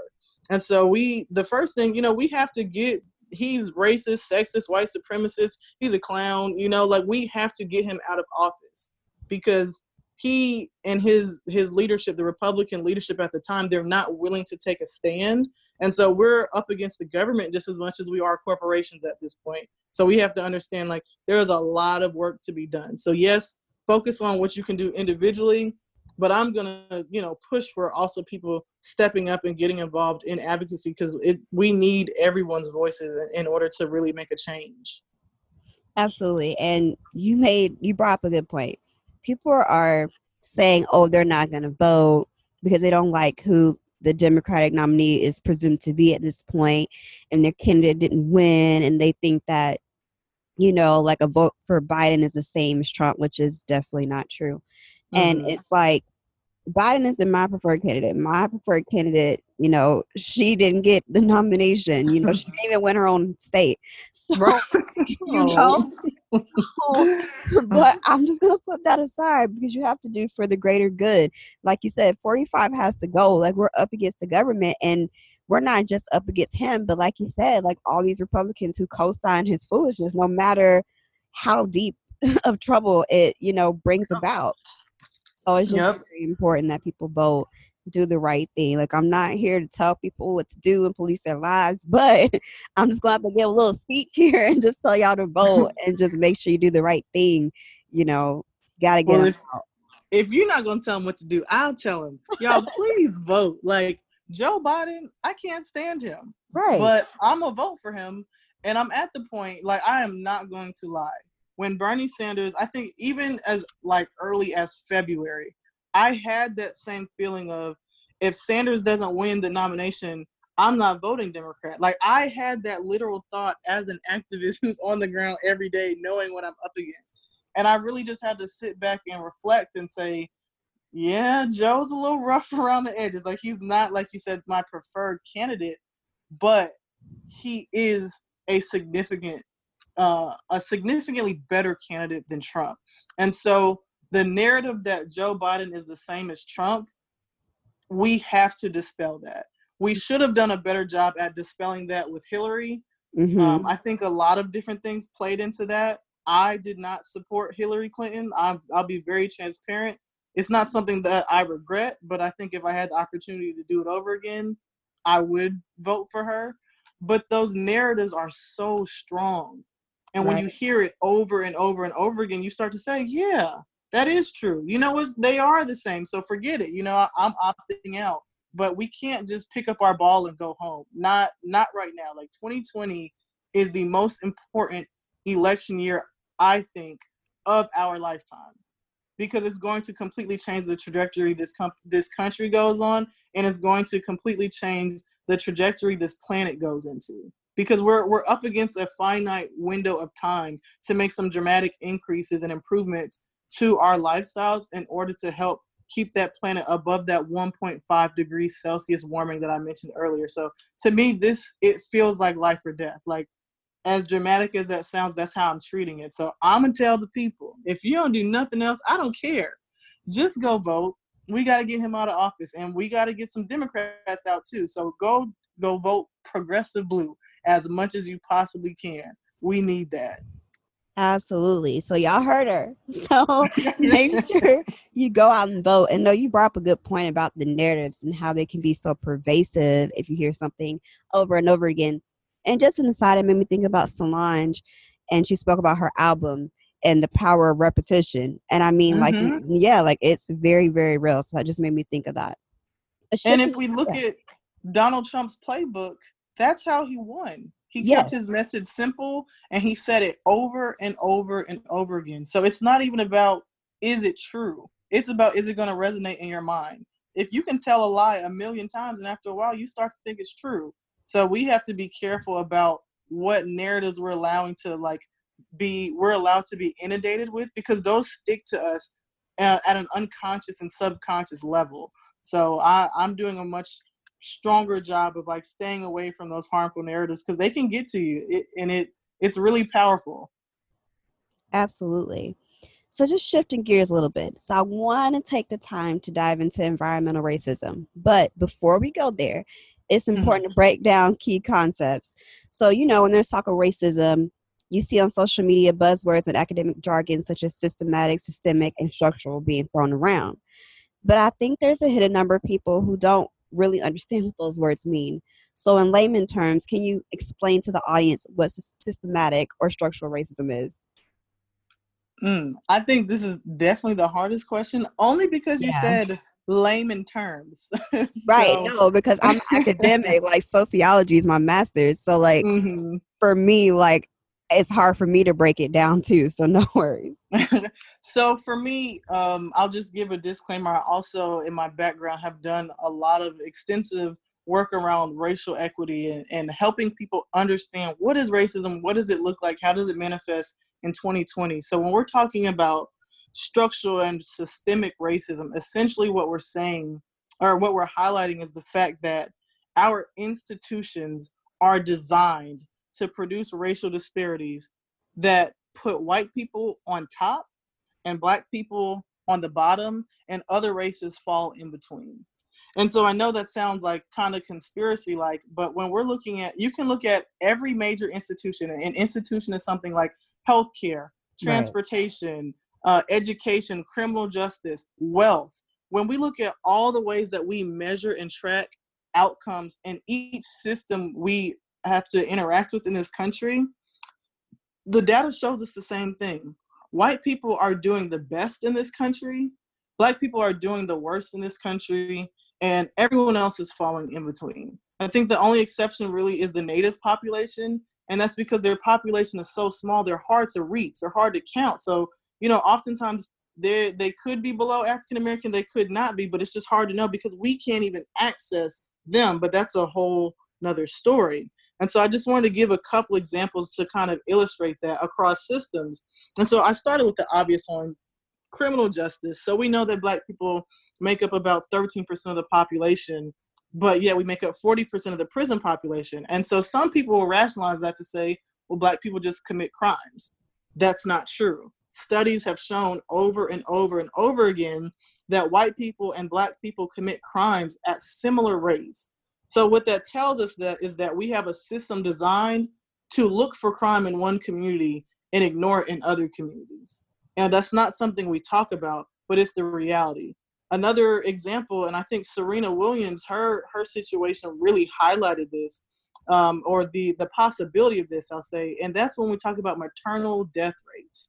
So right now in the USA, which has in general some of the worst birth outcomes in the world, in the developed world, we're among the bottom in our birth outcomes. So that means like infant mortality and then maternal death after pregnancy.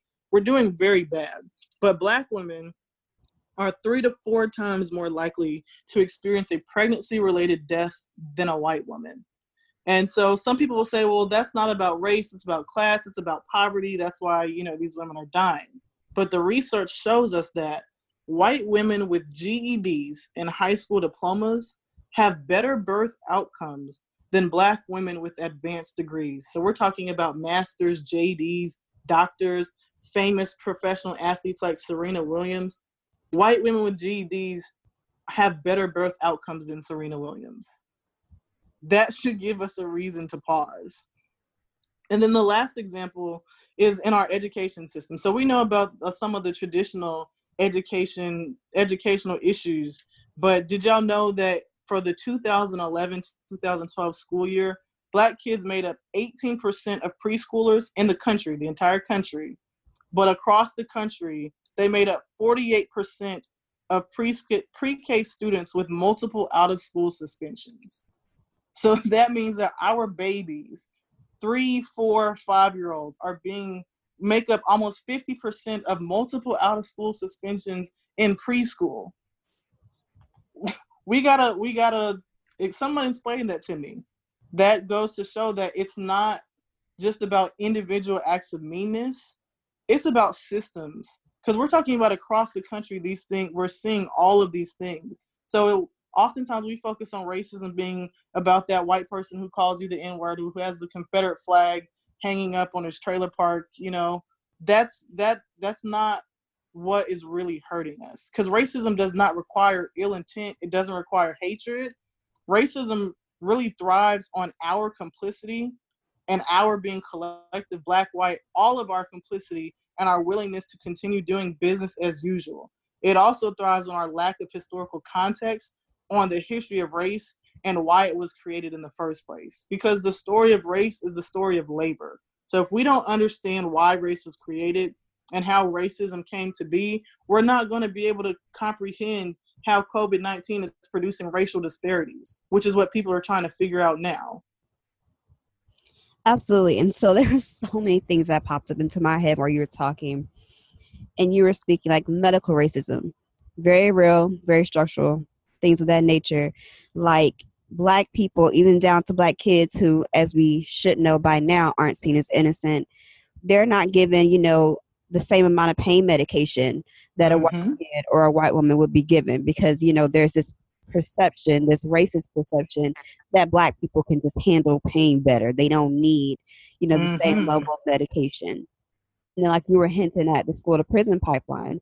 And again, structural, that's on purpose, that's intentional, that's built in racism. Like, Right. one of my classes, we were talking about how this, like, around about 5 years old, like you were saying, got arrested and suspended for throwing a paper ball. Mm. Yeah, yeah. So, like, as I'm saying, so many things popped in my head. And like you said, when you're being complicit, like, you're just okaying this. Like, you can't be complicit in any of it. Right. And the reality, two more things just based off of what you said. Right. The first thing it made me think about is racism. Having a racist idea is not something that solely belongs to white people. Mm-hmm. Meaning, we Black folk also have racist ideas that we need to unpack. We have some internalized inferiority that we need to check. Because Mm-hmm. sometimes we'll justify, oh yeah, they need to clean up that neighborhood. Gentrification can be a good thing. It gets all the crime out. Not understanding why those communities look like that in the first place. We oftentimes blame people for their poverty and don't look at the structural things that have been put in place for them to end up in those situations. We struggle with that balance between personal responsibility and acknowledging the systemic barriers that people have. And the easy way out is to say, well, if I made it, you can too. And if you didn't, it's because of poor choices. So you deserve whatever happens to you. So that's just one, that's like my personal soapbox. And the other thing when it comes to racism that I feel like we don't talk about enough is that racism is also, just like it's a system of oppression, it is very much a system of advantage. So oftentimes when we talk about racism, we're only talking about, oh, look at those poor Black and brown folks. Somebody go help them. And then somebody starts a nonprofit to help the poor Black folks.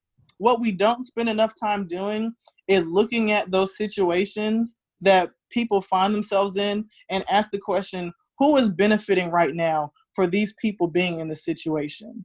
We can look at payday loans and, the subprime loan industry. All of these corporations, all of these industries are built off the backs of poor people, particularly poor Black people. I'm a social worker by profession. My whole job is built around helping poor people. If there weren't poor people, I wouldn't have a job.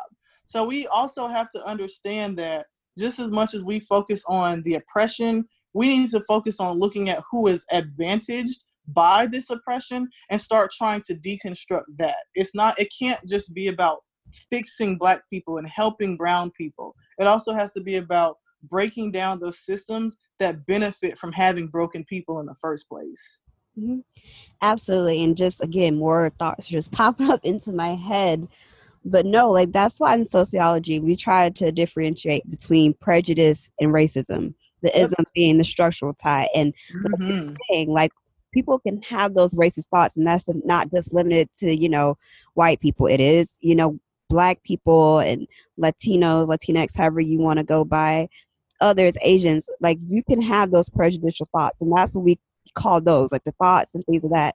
We call that prejudice, and that exists everywhere. And like you were saying, there's a lot of anti-Blackness that's internalized within us, and sometimes we don't even realize it. And then when you're talking about advantage, it made me think about one of my classes where we talked about how racism came to be. Like, and she asked what came first, the thought or the action. But I won't even get into that whole melee. But one thing she did point out in terms of advantage was, I believe she kind of tied it to Bacon Rebellion around that time period. So Black and white individuals in the country, they were working side by side during that time. And they had teamed up to rebel against, the person who had power, the wealthier white person. And then that's when the whole thing of racism came to be. They kind of planted those seeds, they put that out there.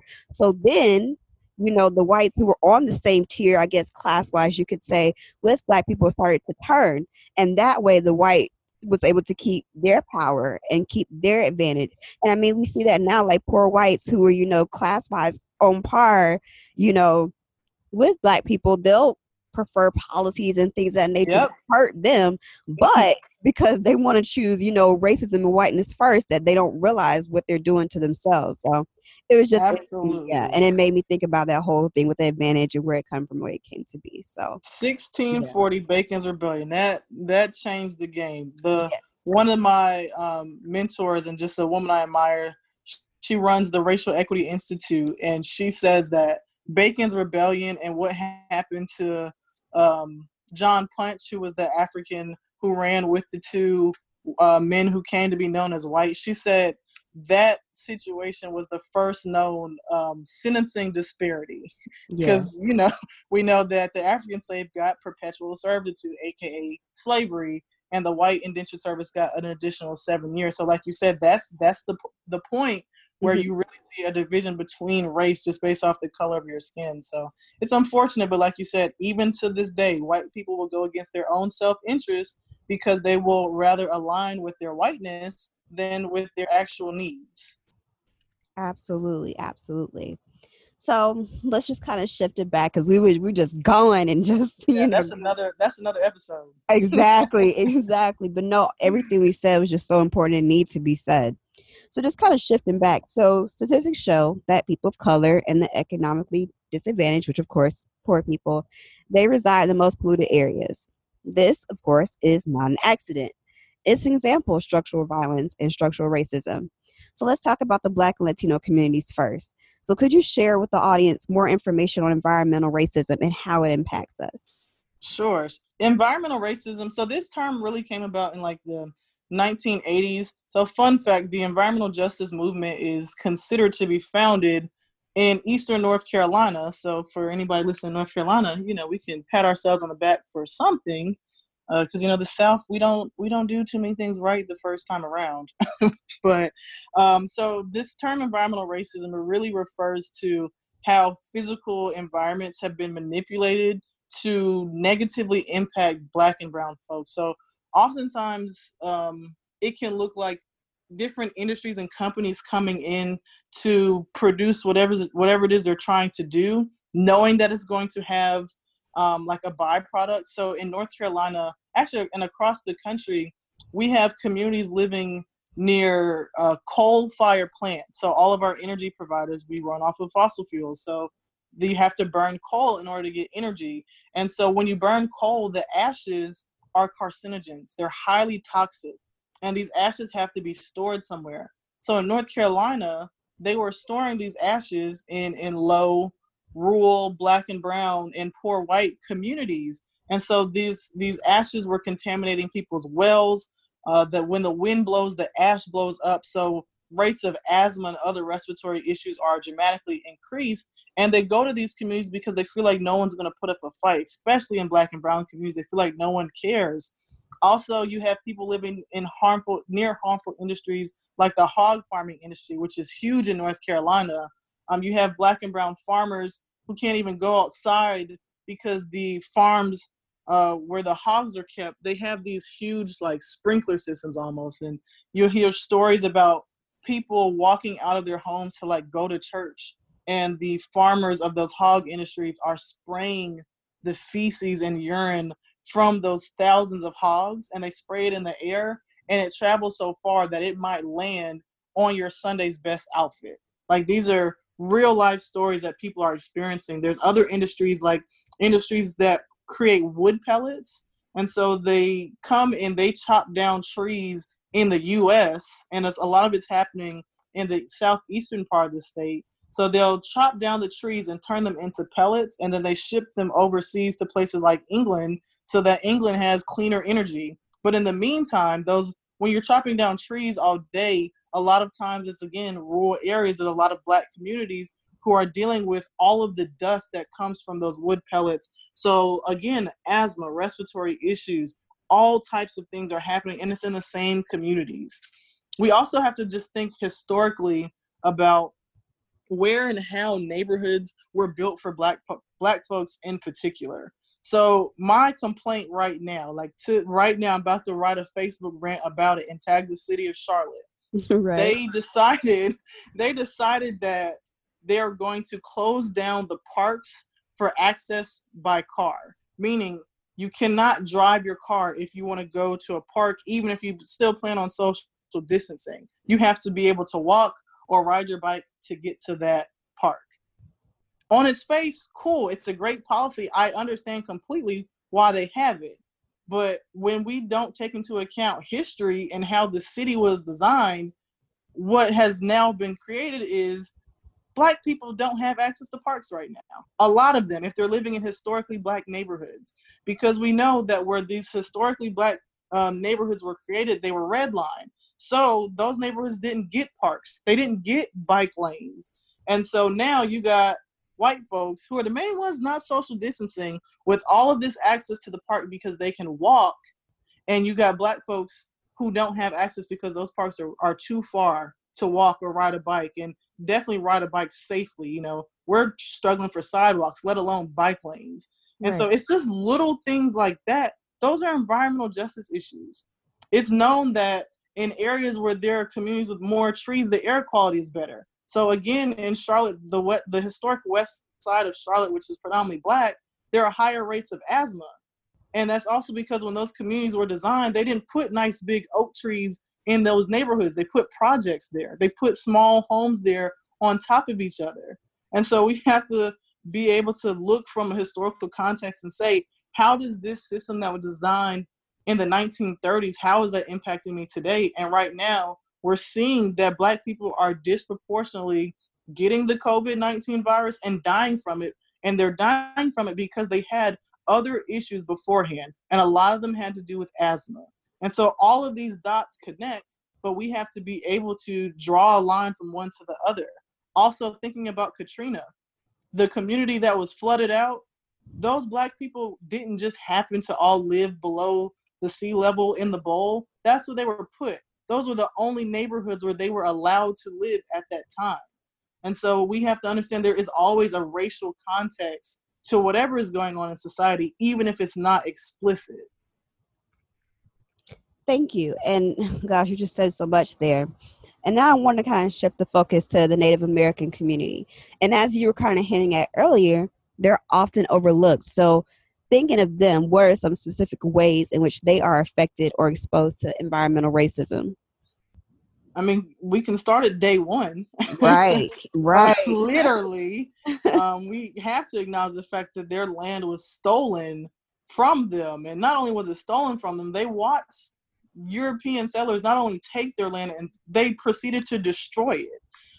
The U.S. entered over 370 official treaties with Native tribes in this country.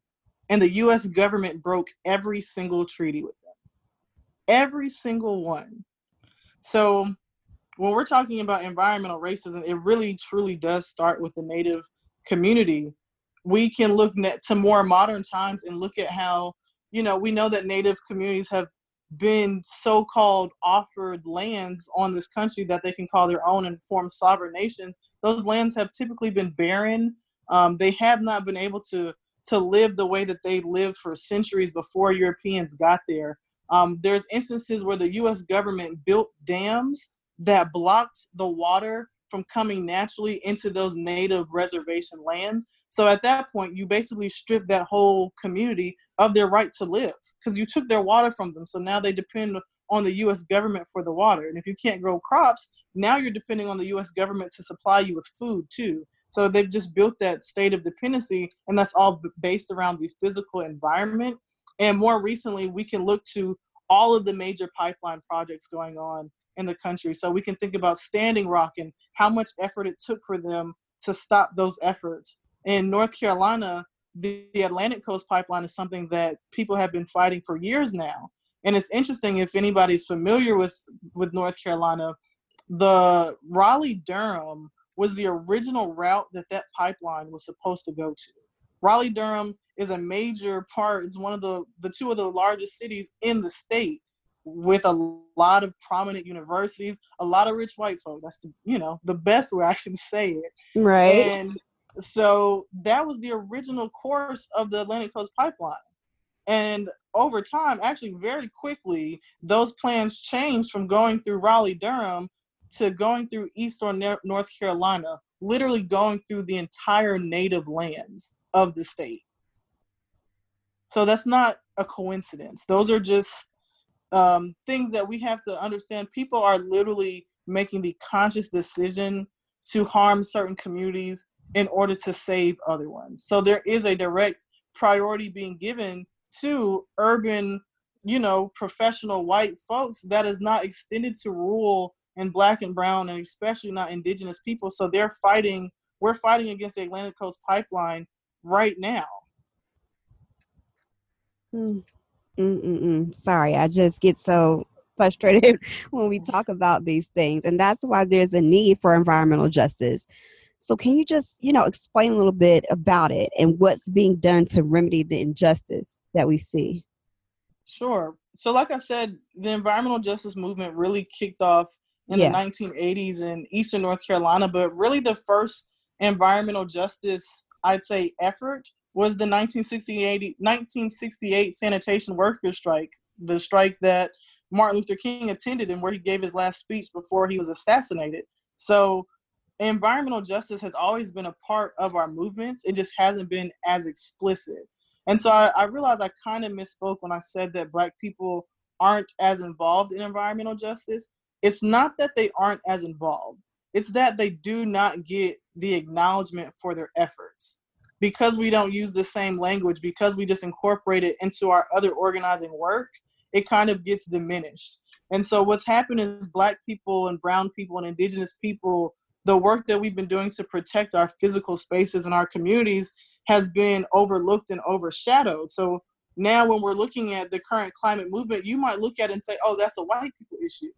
No, Black people and brown people, and especially indigenous people, have been warning us about what we're doing to this planet since we got to these lands. So it's not new. But right now what's being done is there's communities and organizations across the country, but especially in the Southeast United States, who have been organizing for decades, going up against corporations and government entities themselves. In North Carolina, the community recently won a settlement against Duke Energy. It's taken years, but Duke Energy has been forced to clean up a coal ash spill from 2014 that dumped over 80 million tons of coal ash into one of the rivers in North Carolina. And so they fought it, but we had community members from across the state who are willing to take off from their jobs, who are willing to drive 3 hours to go to Raleigh to advocate for why they feel like it was Duke Energy's responsibility to clean it up, which is absurd that we have to even do that, but we did it and we've won. And so just understanding like the environmental justice movement, it's not as sexy because that work often takes a really long time. And the process is not as high profile as like when we're talking about criminal justice reform and we're talking about getting someone off of death row. Like it's a tangible thing you can see right then and there. Like you can see that person and see how your efforts help them. When we're talking about the planet, it takes a lot longer to see those changes. So it took years before the water in the Dan River was like it's still not completely clean, but it takes a long time for those things to go back to normal. It takes a lot to even clean up that mess. And so, our patience, our attention span sometimes does not allow us to really give the environmental justice and climate justice movement the flowers that it deserves, because again, it's just not as quick a process. Absolutely. And we kind of touched on this a little bit earlier, but let's dig in a little bit more. So how can we, the individual person, get involved?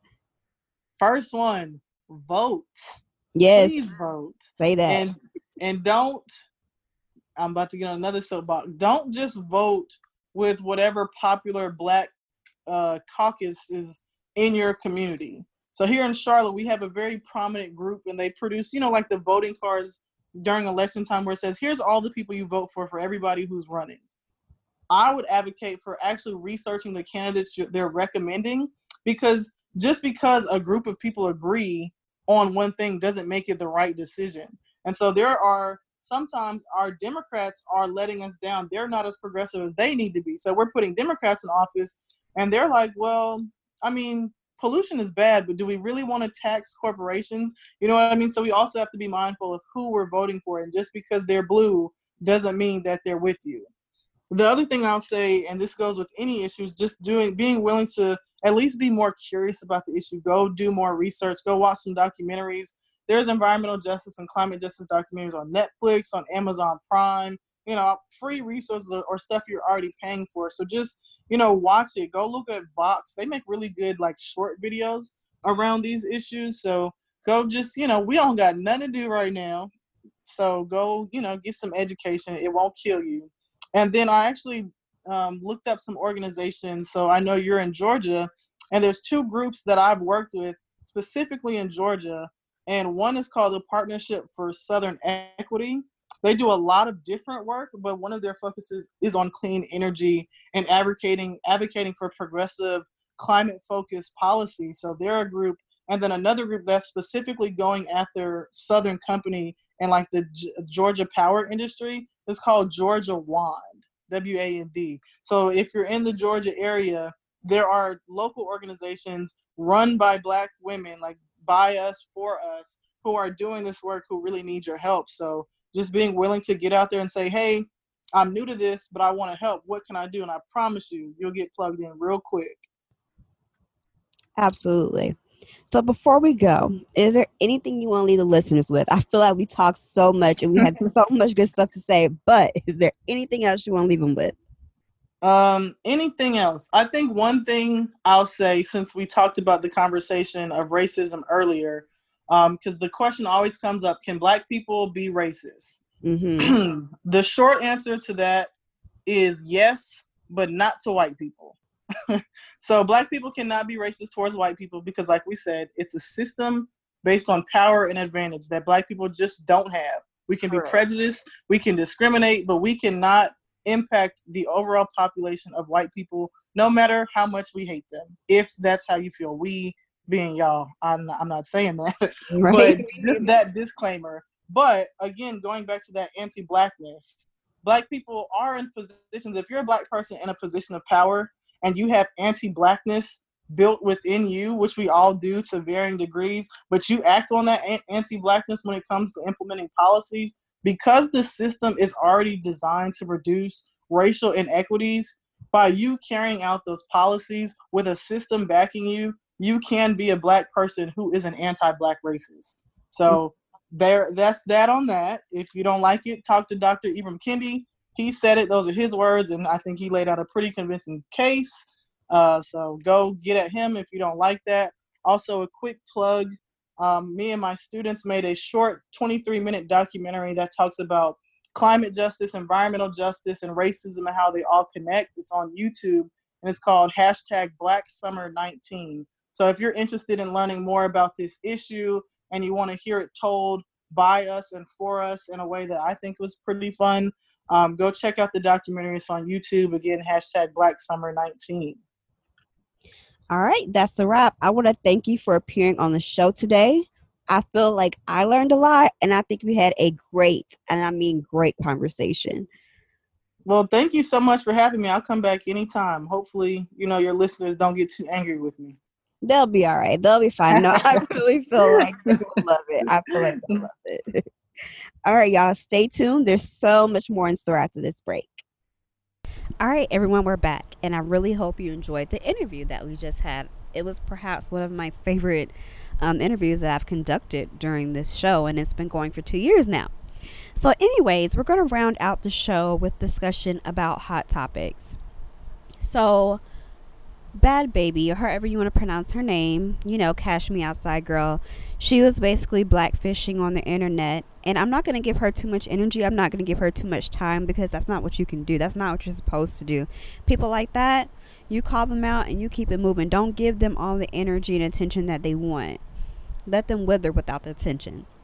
So all I'm going to say is, in part, this monster was created by social media, and people co-signed it. Even Black people, they listened to her music, different things, they co-signed it, and here we are. So all I have to say about this is, watch what you do, watch what you hype, watch what energy you let get put into the world, watch what energy you yourself put out into the world. So then Young Jeezy is engaged to Jeannie from The Real talk show. And I mean, that's none of my business. And I'm going to only fight for those who want to fight for me. But what I just want to say is that if you don't know, there was a whole moment on the show where she talked about, you know, how the white man, that's who she wants to marry. That's who she, you know, is the main side for her. But black men, she said, that's something that you have on the side, the little tree on the side. And, you know, that's a fetish. It's not cool. But if that's what he wants to do, that's what he wants to be around, that's his business. I'm just here to call it out, call it like I see it, and say that's not a cool thing. That's not good. And I mean, if people aren't here for their relationship because of that, rightfully so. So also this week was the whole idea of Karen being a slur. And I'm trying to think carefully how I want to phrase this. Is it being used in a slur-like manner? Sure. I mean, just like boomer is being used in a slur-like manner. But are those phrases, are they slurs? No. There's one slur I can think of, and that's the N-word. One that should only be said by black people and people of African descent, African Americans, things of that nature. That's one that you have to say N-word for. That's one where you have to put asterisks or all kinds of things to blur it out. Karen is a name. Karen is a name that can be said out loud, spelled out loud, written on your test, all of those things. Boomer, it is a categorization. It can be said fully. It can be read fully. It can be written down on a piece of paper by anyone. Do I think that it's right for people to necessarily create their own version? I don't even like to use the word slur, but is it right for them to kind of use those words in a derogatory manner like things are to us? I'm not one of those tit for tat people. So in the spirit of energy and karma, I mean, I would say no. But at the same time, the whole problem with this is when those phrases like okay boomer and Karen are being used, it's being used in a sense not to degrade. And I think that's the key difference here. It is not being used to degrade. It is being used to call attention to problematic actions on their part. And I think that's the real issue here. They don't want to deal with anything that makes them see how they can be a problem. They don't want to have that level of self-reflection or have something, you know, kind of mirror. Like, here's a mirror. You see it, you know, to you. They don't want that. They don't want to have that accountability. That's the problem here. That's the real issue. Moving on, Tracy Morgan, he had that accident involving a Walmart truck driver and he made millions from it and made a whole joke about it on SNL last year when Eddie Murphy returned to host for the first time in like 30 years or so. So anyway, he recently said that, you know, we shouldn't be so hard on Trump and how he's handling and managing this crisis. Like I said on social media, this is why I named one of my episodes Speak Wisely, because that's what you have to do. Do not speak with nothing behind what you're saying. It has come out in the news that other Republicans, they knew of this disease and this virus. Sorry, I need to correct that, this virus. But they knew of it. They knew the effects that it could have on the United States, and they kept quiet for their financial pockets or for their gain in various other ways. And even now that it's known, it's still not being handled right. Mandatory restrictions aren't put in place, and just other things that can help, you know, testing, providing free testing. Let's add that in there. Making sure that people have access to get treatment, whether they're insured or not. Making sure that treatment is free, really, or at least affordable for everyone of every class. That's not being done. So yes, we're gonna rightly criticize, and I'm not here to placate or be nice to Trump. That's not what I'm here for. That's not what anybody should be here for. These are lives at stake. These are lives that are endangered. Okay? So no, I'm not here for it. But my thing is, I'm not going to be a person who tells people to stay in their lane. I'm just going to tell people to speak with something behind them. Because I'm not going to sit here and be like that person that told LeBron to just shut up and dribble, or tell people to stick to jokes. I'm not going to do that.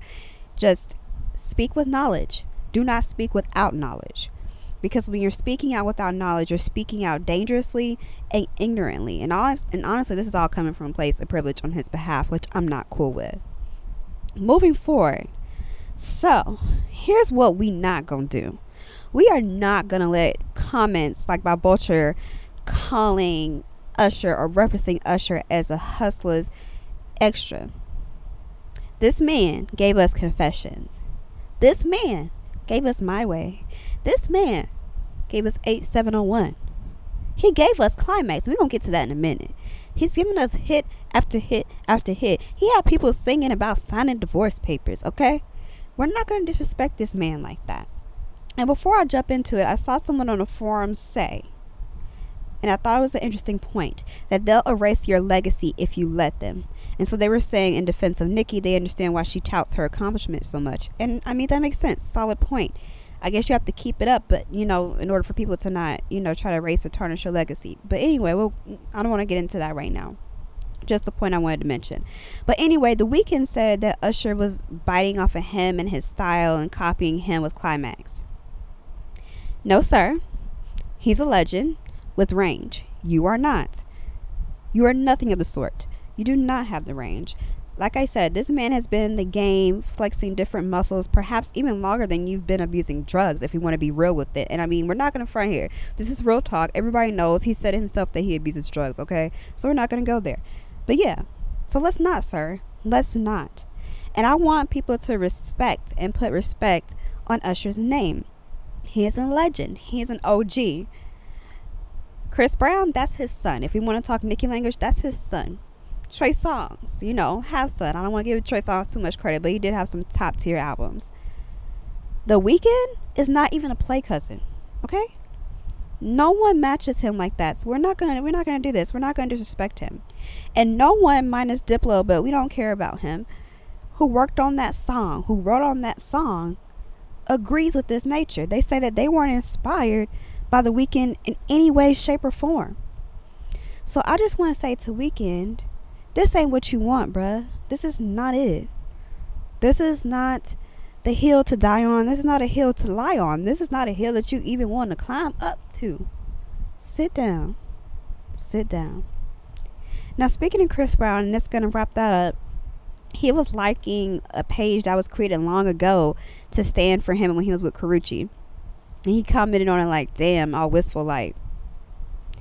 And I just have a few thoughts. One, like, this girl has a restraining order out on you. Now, I know it doesn't apply to the stand page, but still, it's like, let that woman go. But this is a classic, you know, move of abusers to let you know, hey, I'm still watching, you know, trying to assert some kind of control, even if it doesn't make sense, even if it's stupid or twisted or whatever. But I also think in part he really is obsessed with her. Like, I don't, like, it's been years, yo. Like, and Rihanna don't have hard feelings towards you like Karrueche does, but he's, and I don't know, maybe that's part of it, but he wasn't doing all this with Rihanna, and especially not for this long, like he's doing with Karrueche. And I don't know what to say what that is, because I don't even know Chris Brown's capable of love. Maybe for his kids, but that's about it.